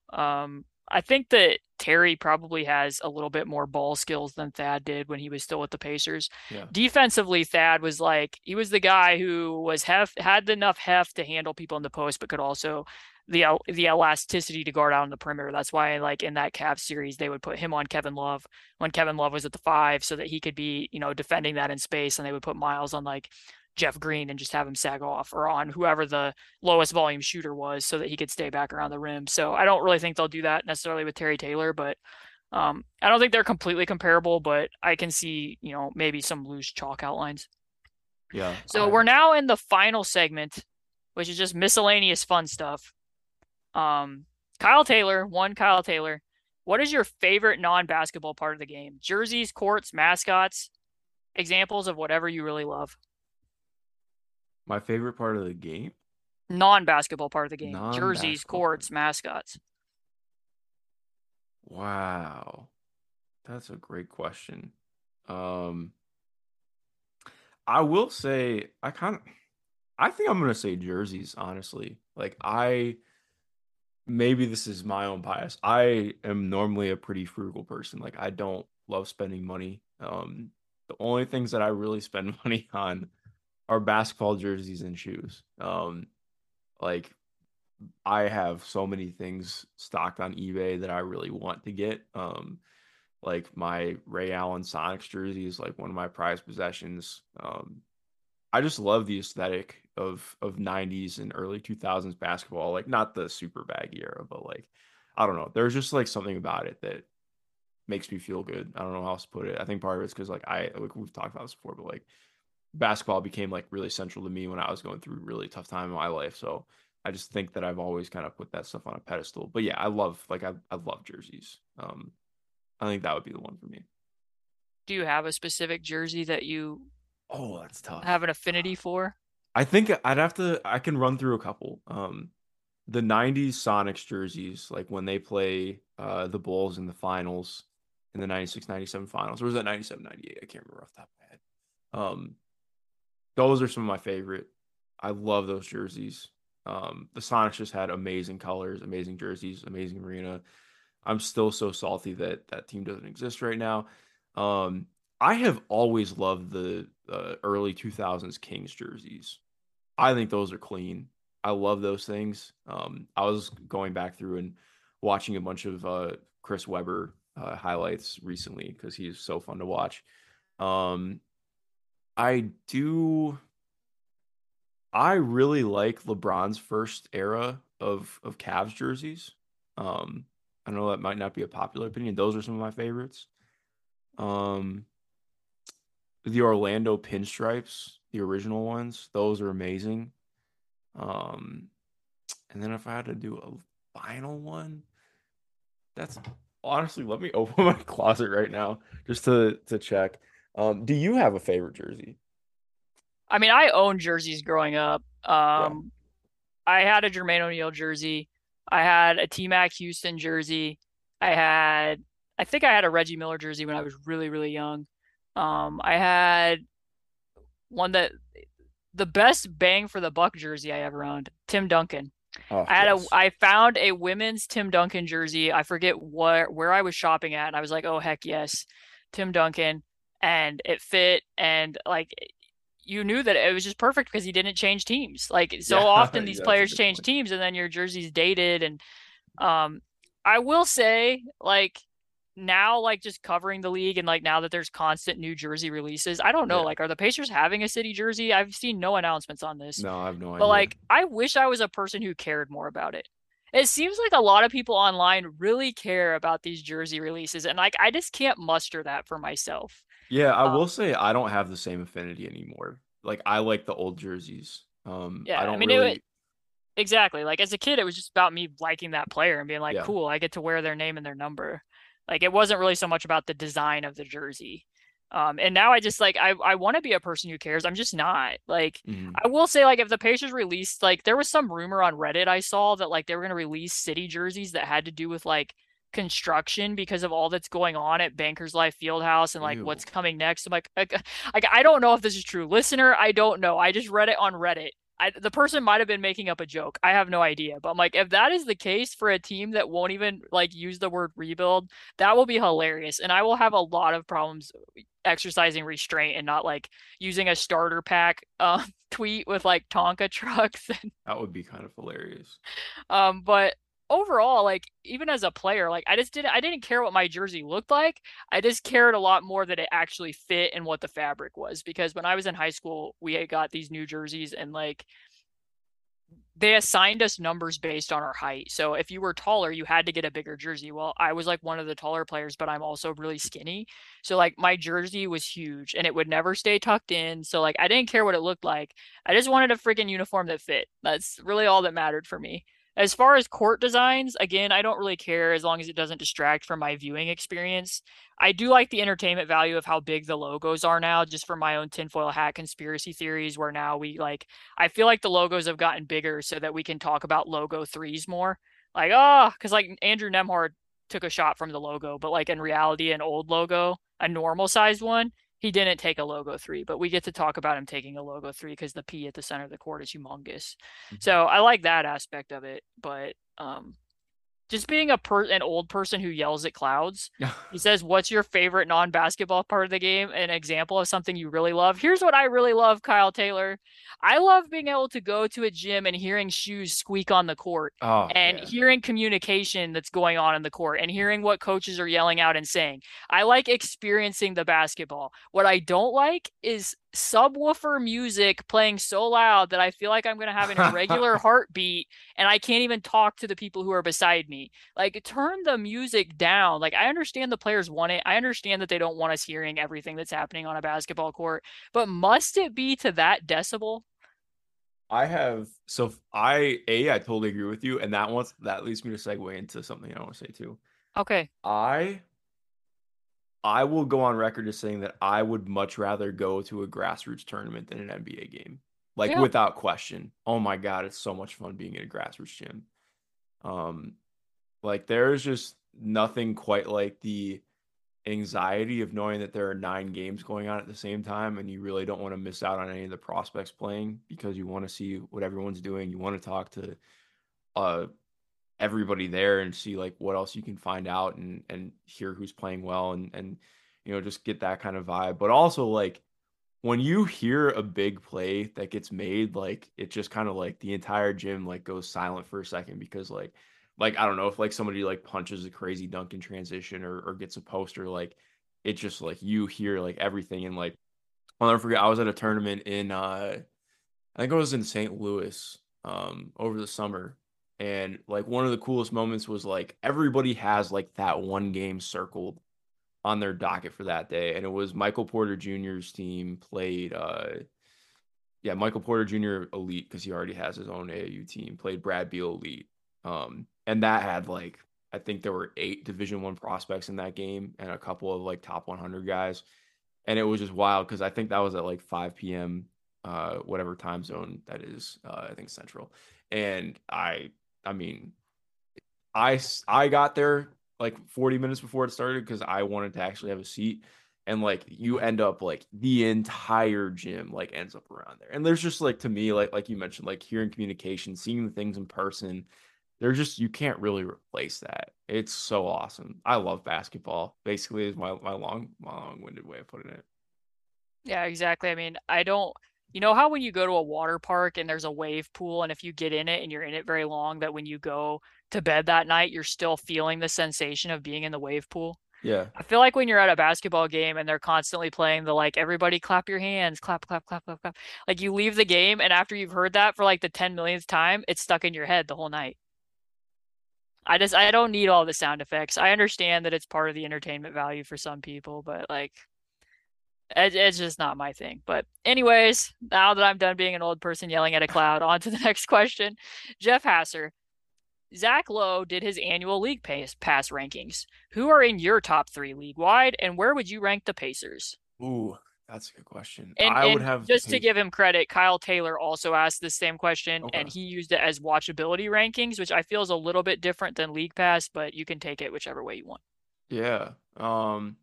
For me, I would have the Pacers pretty far down. And that's not to say that there's anything bad. You know me, like I'm excited to watch all 30 teams play basketball this year. That's just how I approach the game. I think as far as just like where I'm at with this Pacers team, and I think once, and I don't mean to seem harsh, like I love watching Miles Turner play basketball. I am at the point where I just don't want to watch him play in an Indiana Pacers jersey anymore. Because I'm ready to see him in a place that's different. And that is what it is. My top 3 teams, I think for me, oh, this is tough. Like I think I'm gonna have the Wolves up there just because like by sheer virtue of I really want to watch how they integrate Rudy Gobert. I love watching how Chris Finch operates and makes things happen on court. And I'm just really intrigued by what that group could look like. The Pelicans are up there as well because I love their personnel. Watching Zion Williamson play basketball is awesome. Um, and I'm just very excited for what that group could be. I can't wait to watch Herb Jones play defense again. And then I'm going to throw Orlando up there too. I am so excited about this Orlando group. Like, I love Paolo Banchero. Um, Franz Wagner continues to just be really impressive for me. I and could not be higher on Wendell Carter Jr. Like I'm excited to watch that group continue to gel. I didn't include the Cleveland Cavaliers because I don't get them on League Pass, so that's how I cheated. But yeah, who would you have up there? Just speaking of that, I don't get the Chicago Bulls on League Pass. I don't live in Chicago. It's Like, so and they're annoying. like, you have a channel that I'm like, no, I don't have a channel that shows Bulls games. Like, I barely saw the Bulls play last year because I couldn't watch any of it. Oh, it's And so then like frustrating. it They're blacks you fun out too. for 3 days. It's like I'm not watching an old Bulls game 3 days later. Like, sorry, I don't have time for that. But um, the Pacers are number one. They will be my most watched my most watched team. Everybody should know that. Zach Lowe was wrong putting them 29th. They're clearly the number one team. I will probably watch all their games twice. Last year, I watched some of their games 3 times. So I think Tyrese is pretty fun and entertaining player personally. Obviously, I have not written about him enough because Twitter was showing a trend of the Pacers Knicks game, and there was Sabonis in a jersey, as like Twitter didn't know that Sabonis didn't play for the Pacers enough. Um, but I say that somewhat tongue in cheek. But my league pass rankings are a little bit different because, this is a job for us. So Yeah. there are certain markets where I do more than others. There's certain markets where I've never done anything with anybody podcasting wise or YouTube wise. But the ones that I have done multiple shows with, I typically trend towards those teams a little bit more just so that I can go on and be, a little bit more intelligent. But if I'm just talking about like my own personal side piece teams, like I Side piece. I tend to turn on the Denver Nuggets. Yeah. If it's a night when the Pacers aren't playing or the Pacers get done playing and there's Western Conference games to choose from, I will typically lean towards Denver. Obviously Nikola Jokic is a hot ticket to turn on and watch, but this year I'm a lot more interested too because Jamal Murray and Michael Porter Jr. are back. I think Bruce Brown and KCP make a ton of sense for that roster. Mhm. I think that they're going to be really interesting. I do agree with you with the T-Wolves. I'm not super huge on like the too big Gobert Cat experiment, I guess. Like it's fine. I get why they did it. But I liked Chris Finch when he interviewed for the Pacers. I think that he does a lot of really inventive, cool wrinkle type stuff for Minnesota. I think that the Minnesota broadcast is really good. There's a Mhm. lot of coverage, really good coverage, people on Twitter that cover the T-Wolves at a really high level. And I also have a soft spot for Jade McDaniels. So really excited to see what he does this year.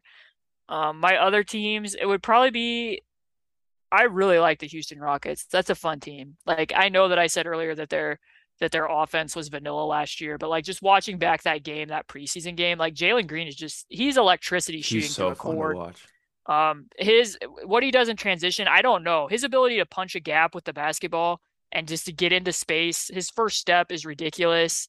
Um, I think I don't even want to know how many points per game he could score eventually in the NBA. I don't think it's real. I don't think it's unrealistic to think that he could average 25, 26 points per game.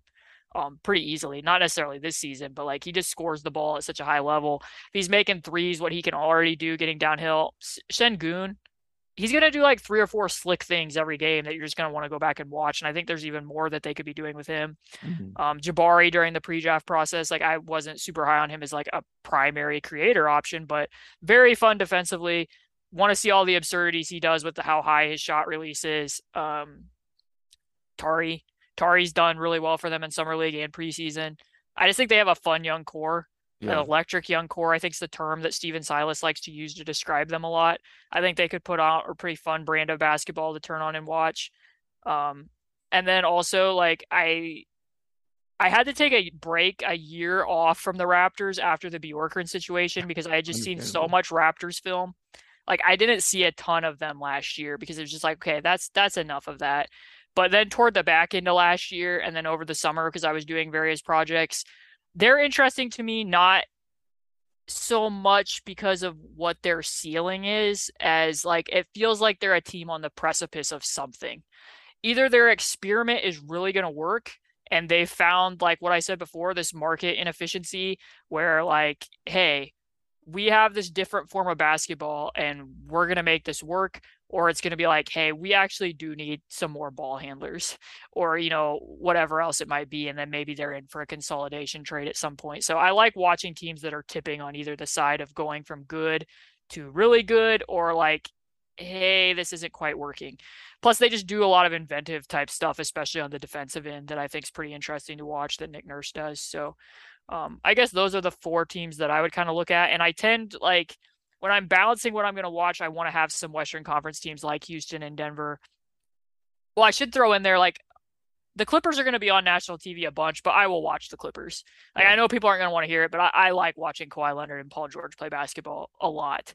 So that's another team that I'll throw on there. But I like to have some Western Conference teams pegged. That way I'm getting a good sample of the West while I'm also trying to keep track of the East. So that answers that one. Julie Cheka asks, what outshine flavor doesn't exist but should? Oh boy, I love this question. You gotta let me take this one first. Of course. Because blueberry acai used to be a flavor and they discontinued it, and it really haunts me because I never had a chance to try it. I didn't find it before they discontinued it. But like my main goal in life is twofold. Like if this whole basketball thing doesn't work out, which kind of seems like it isn't, but if it doesn't, I either need a co-branded outshine flavor in the same way as like celebrity endorsed meals at McDonald's. Like I want the Caitlin Cooper popsicle, like Travis Scott had the Travis Scott meal at McDonald's. I think that I've earned that. Like I think that Outshine should realize that I've probably gained them at least $90 extra just from talking about them. Like they could miss out on tens of dollars, Mark, if they don't do this. My other goal, if that doesn't work out, is that I travel around to locally owned popsicle shops in Indiana, like Guy Fieri, like Diners, Drive-Ins, and Dives, and review their locally made popsicles and decide if they're better than Outshine or not. Is that a thing? Like there are popsicle shops? Oh, there is, Mark. There is one. I've been alerted to it. Nicey Treat in Broad Ripple and in Fishers is a popsicle shop.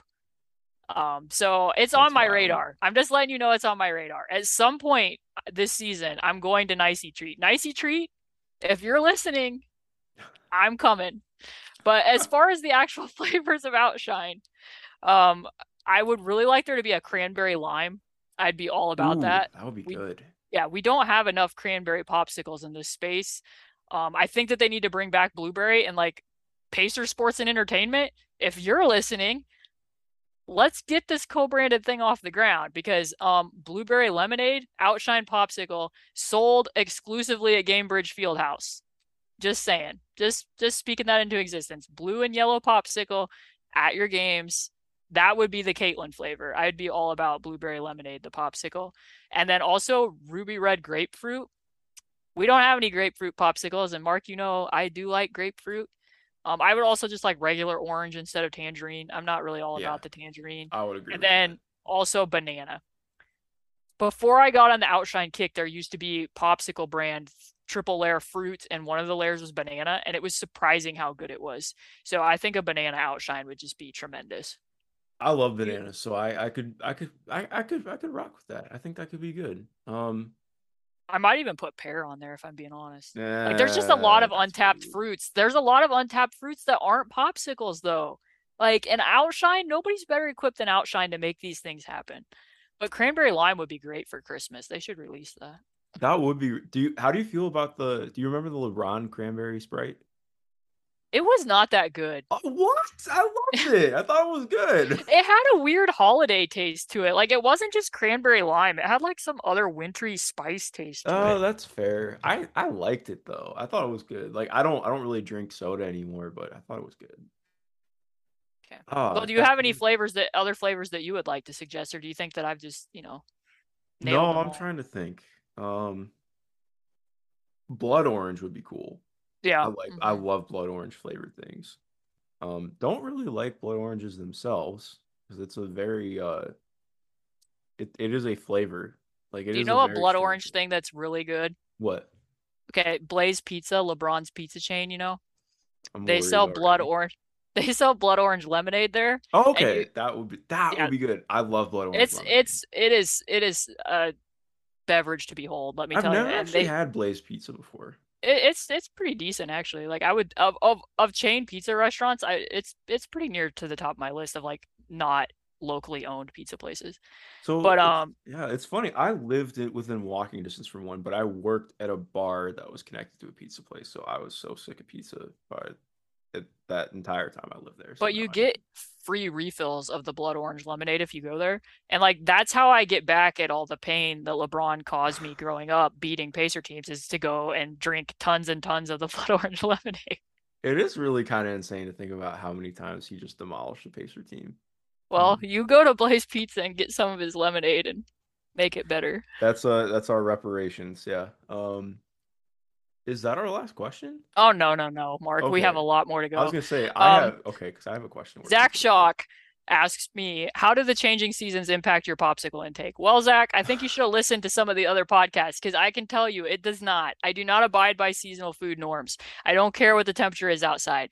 Now, I will tell you that if it's frigid out or it's snowing, I'm not going to go take my popsicle outside and eat it, but I don't understand why anyone cares that it's December when they're sitting inside. Why? It's 72 in your house. Why can't you eat a popsicle? I don't get that.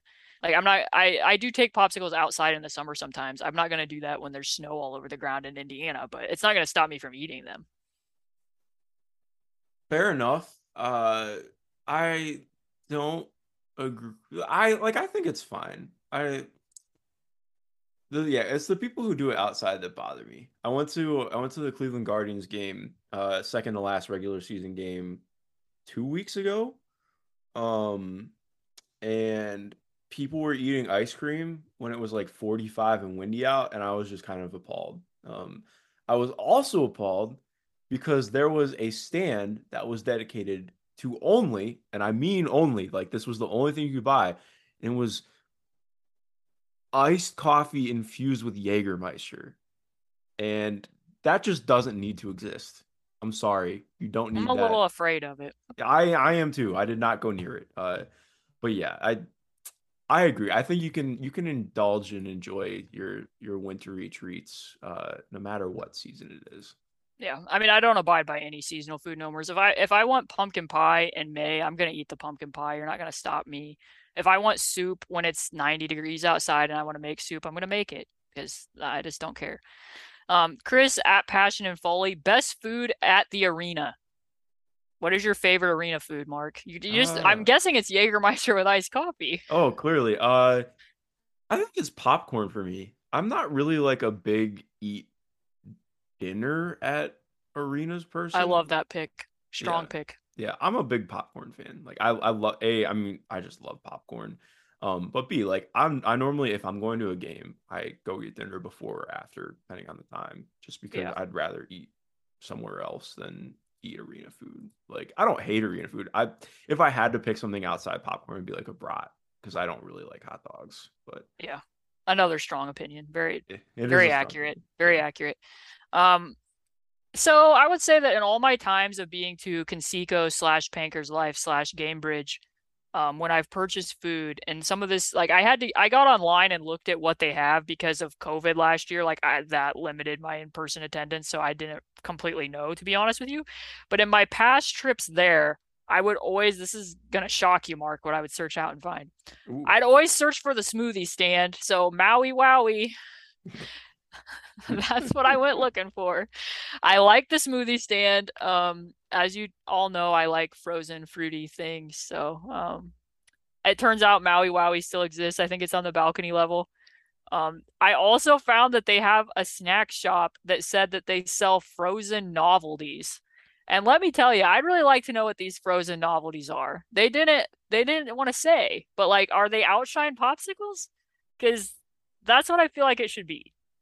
Overall, though, I agree with you. I'm a purist. I like the popcorn cart. I like going to high school games and getting popcorn. So if I'm at Gamebridge or wherever at a professional sport game, I want to eat popcorn. It takes me back to times when I'd be at like my dad's games at some far off game and who knows where I wouldn't have time to eat before we'd have to get in the car and drive however long to some rural high school, and then there would be nothing to eat. So popcorn would have to serve for my dinner until like 11 o'clock at night.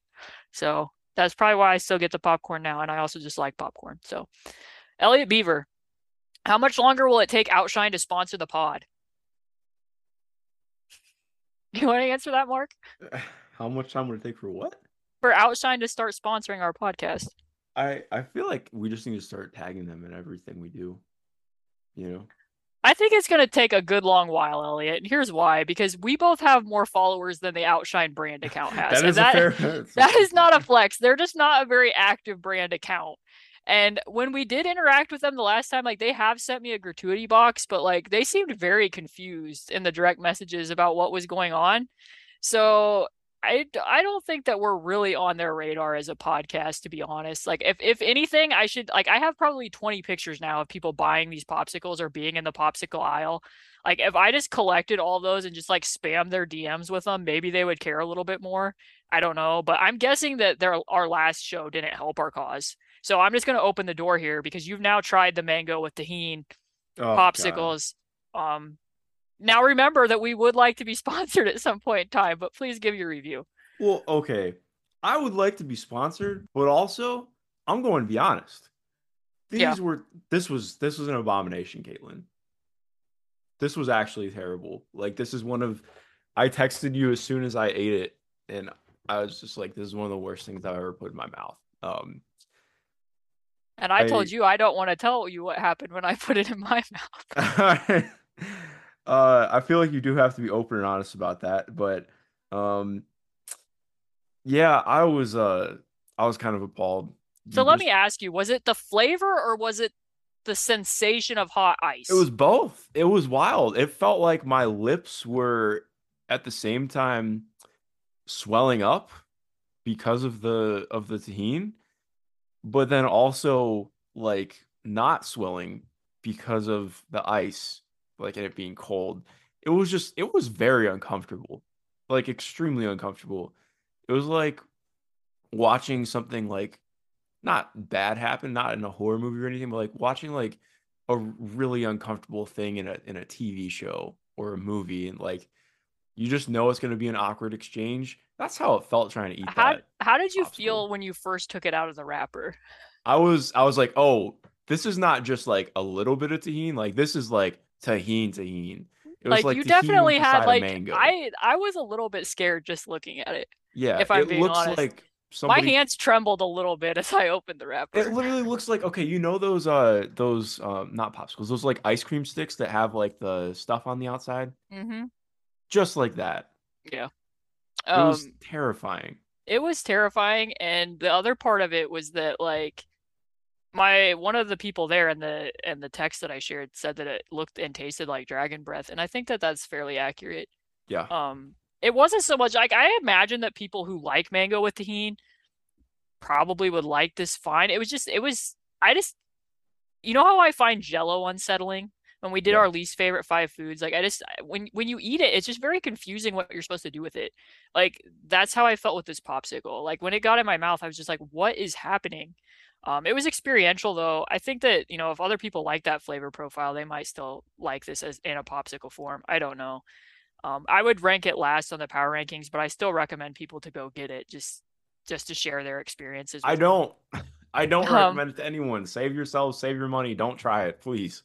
I mean, you'll like the other ones better, I would guess. Anyone would. I think it's funny because the one guy who ate it, who likes spicy food, just told me I followed up with him the other day about it, and he told me that he got rid of all the tahini, that he licked all the tahini off, and What? then ate like literally ate it as a mango popsicle. I was like, how did you survive that? That's awful. He's like, I didn't like it, so I needed to get rid of that part so that I could have a mango popsicle. I'm like, how was your tongue just not numb at that point in time? But yeah. That's It was so wild. bad for me. Like I was trying to send those text messages and I like could not spell tahini. Like I know what tahini is, but there's like random silent ends in all the text messages. That's funny. I have Oh no man. excuse for that. That was poor. But moving on, Richmond at Richmond Food says, warm fall booze. Do you all like bourbon or spiced rum with your hot cider in the fall? What's your take on hot toddies? Where are you at on mulled wine? Do you like to Irish up your coffees? I have this is gonna get me canceled. I bet we have the same take. I'm ready for it. I do not like cider. Okay, that's not my take. I was gonna like, no, you don't have the same take. Yeah, I don't like cider. I don't like hot toddies. I don't really like hot alcohol. Yeah. Like I really enjoy bourbon, but yeah, I don't like rum. I don't like things that have like cinnamony or spicy taste, like you mentioned the holiday spice. I don't like that. I Hmm. it just yeah, it's not very good to me. Like I hate Fireball. Um, especially too, because like if you have a cold Fireball shot, it's the exact thing with the mango tahini thing. Like it's cold, but also Jesus Christ, this is like it's like I just snorted cinnamon. It's terrible. Yeah, I don't like mulled wine either, but I also don't like wine in general. So that's part of it. I'm glad we saved this part for the end because that's probably what makes people most upset. But yeah, do love me bourbon though. And I don't like putting whiskey in my coffee. I like my coffee. I'm like a coffee snob. So no. Okay, I do like cold apple cider. Um, and here's my take that nobody's gonna like. He asked generally warm fall booze. I don't really drink that much, really at all, actually, so I'm pretty boring in that regard. And then number two, I don't like hot drinks. I don't like hot drinks of really any variety. I think I might have some residual bad feelings towards my experience with eggnog in my friend's basement that I told you about on the one podcast. So Mhm. that might taint me a bit. I love how wassail smells. Like when people at my house make wassail around Christmas, like a delightful smell. I don't want to drink it. Wait, Um, what is wassail? Wassail's like hot apple orange spiced drink with like nutmeg in it. Like I don't want to taste it, but it smells really good when it's being made. The only hot drink, and this I don't even drink hot coffee. I don't even like that. Mhm. The only hot drink I will consume is like if I'm really in the holiday spirit and I'm out and about like doing Christmas shopping or something, I might get a hot chocolate at this one I place do like not hot too far chocolate. from where I live that has like it's a locally owned chocolate shop and it's really high quality and they make like homemade marshmallows. Like I might get like one or two of those a year. Otherwise, I'm not consuming hot beverages. Um, so I'm sure people will think that's really popular and that I'm really cool. You know Um, what is good though?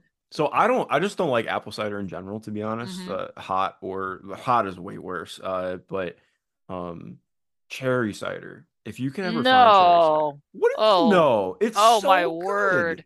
What oh I my am it's not ever fantastic. drinking a hot cherry No, drink. no, no, not hot. I don't not hot. Cold. Cold. Cherry cider. It's I don't. really good, I promise. Maybe I'm biased. So I grew up like not in the middle of nowhere, but like adjacent to the middle of nowhere.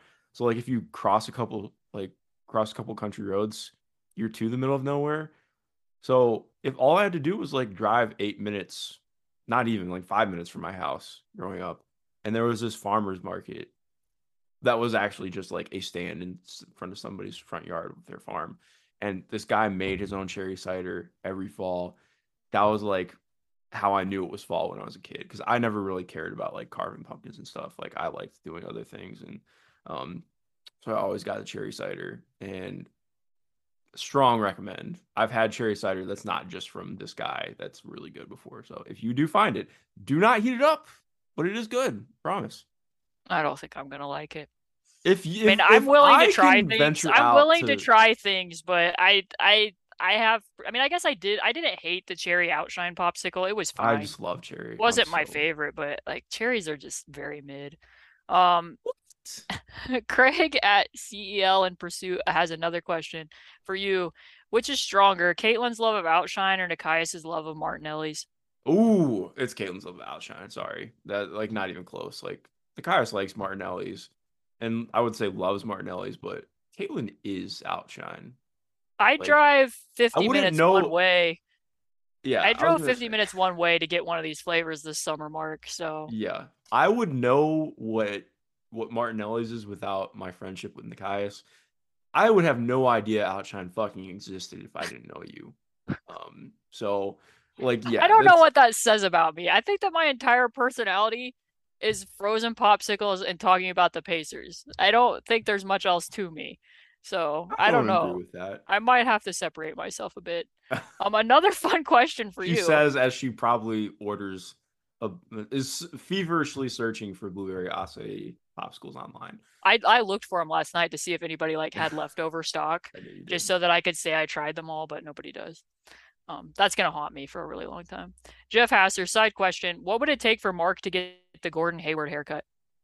Uh, I think you'd have to hold me at gunpoint. Like I no, like I would not do that. Even if I got paid like a pretty exorbitant amount of money, I don't think I would want to do that. That is Do you know anyone who has the Gordon Hayward haircut? not that I associate with. Um, that is just that is That is a dangerous haircut. I to. feel like Yeah. so many of the guys that I knew growing up, didn't know, but I feel like I knew a lot of people growing up in rural Indiana who had that haircut. So It's it a makes bad sense. haircut. Makes It's a sense that very bad Gordon haircut. Hayward, being Indiana resident that he is, that also has it.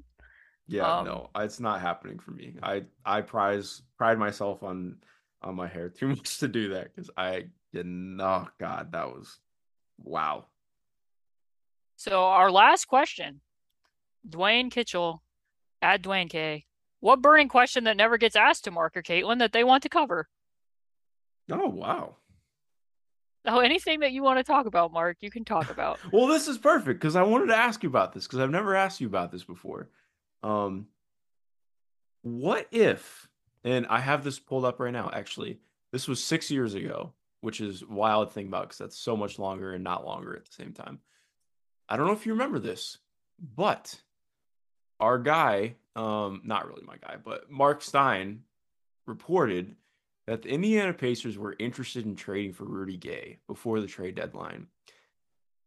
Considering that Rudy Gay is my favorite player of all time, I just think so much about you like I literally think at least once a week about what it would have looked like if Paul George, Rudy Gay, and Thad Young were in the same starting lineup. That's the kind of stuff of like my dreams. I don't think that it would have won a ton of games, but I do want to ask you about that. So what year was this? Who else was on the roster? So it's 2016, I think. So Paul George's last year. Yeah.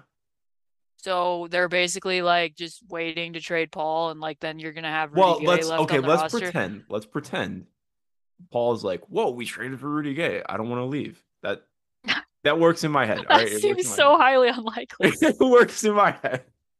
Just pretend. I mean, their plan, I think, was that they were gonna try to get Gallinari and Drew Holiday. And I was here for the Drew Holiday aspect of that. I kind of understand that vision. They would have, I mean, they needed a stretch four.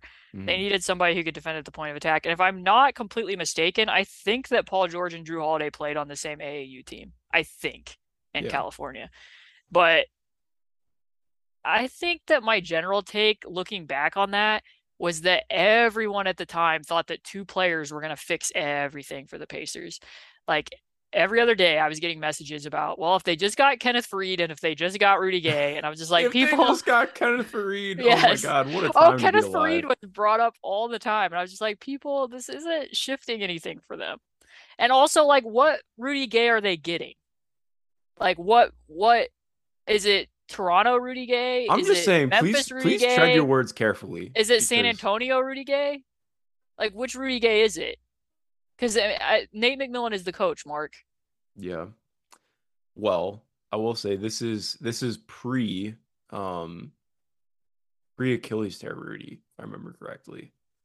Or Sacramento Kings Rudy Gay. Yeah. There's a lot of Rudy Gays. I like Um, Sacramento if Rudy. he's somewhat the San Antonio Rudy Gay, who didn't do quite as much inefficient stuff and did some more in the post, yeah, maybe. I don't think I'm super excited about it. I think I'm Rudy excited Gay's about it. fine. I'm very excited about it. Well, yeah, I'm glad that you indulged me for a second because I think about that a lot. Um, have you ever Yeah, gone and seen his UConn highlights? no. Oh my God, Caitlin, we'll have to do a live pod someday watching his UConn highlights because it's insane. I bet that What there would be a big line to do that on watch playback. it's a Mark and big line Caitlin for me. watch playback of of Rudy Gay's UConn highlights. I think it would be tremendous, and I'm excited about it. But what is your thing?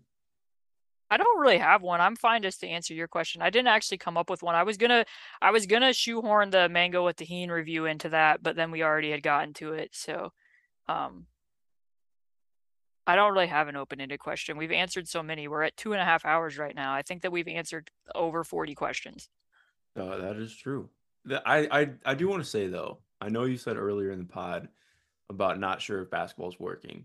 I've felt that a lot recently, so I totally feel where you're coming from. But also, I do think it's kind of cool to note that this is the biggest mailbod. Jesus Christ, that is wow. This is the biggest mailbag pod that we've had in our time in Indie Cornrows. It's kind of awesome seeing how much people are interacting with our stuff. I felt like we really killed it with the draft content, and I'm excited to do more of that this year. And it's going to be a fun season. So I do want to thank everybody that sent in questions because they were all like very unique questions. Even though we did an entire Benedict Mathurin section, those were all different questions.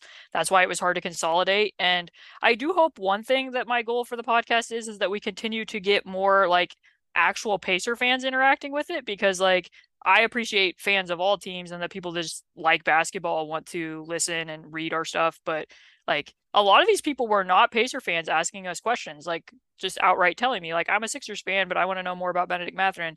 So like I want as many people listening as possible, but I do hope that we connect with more and more fans of the team that we cover.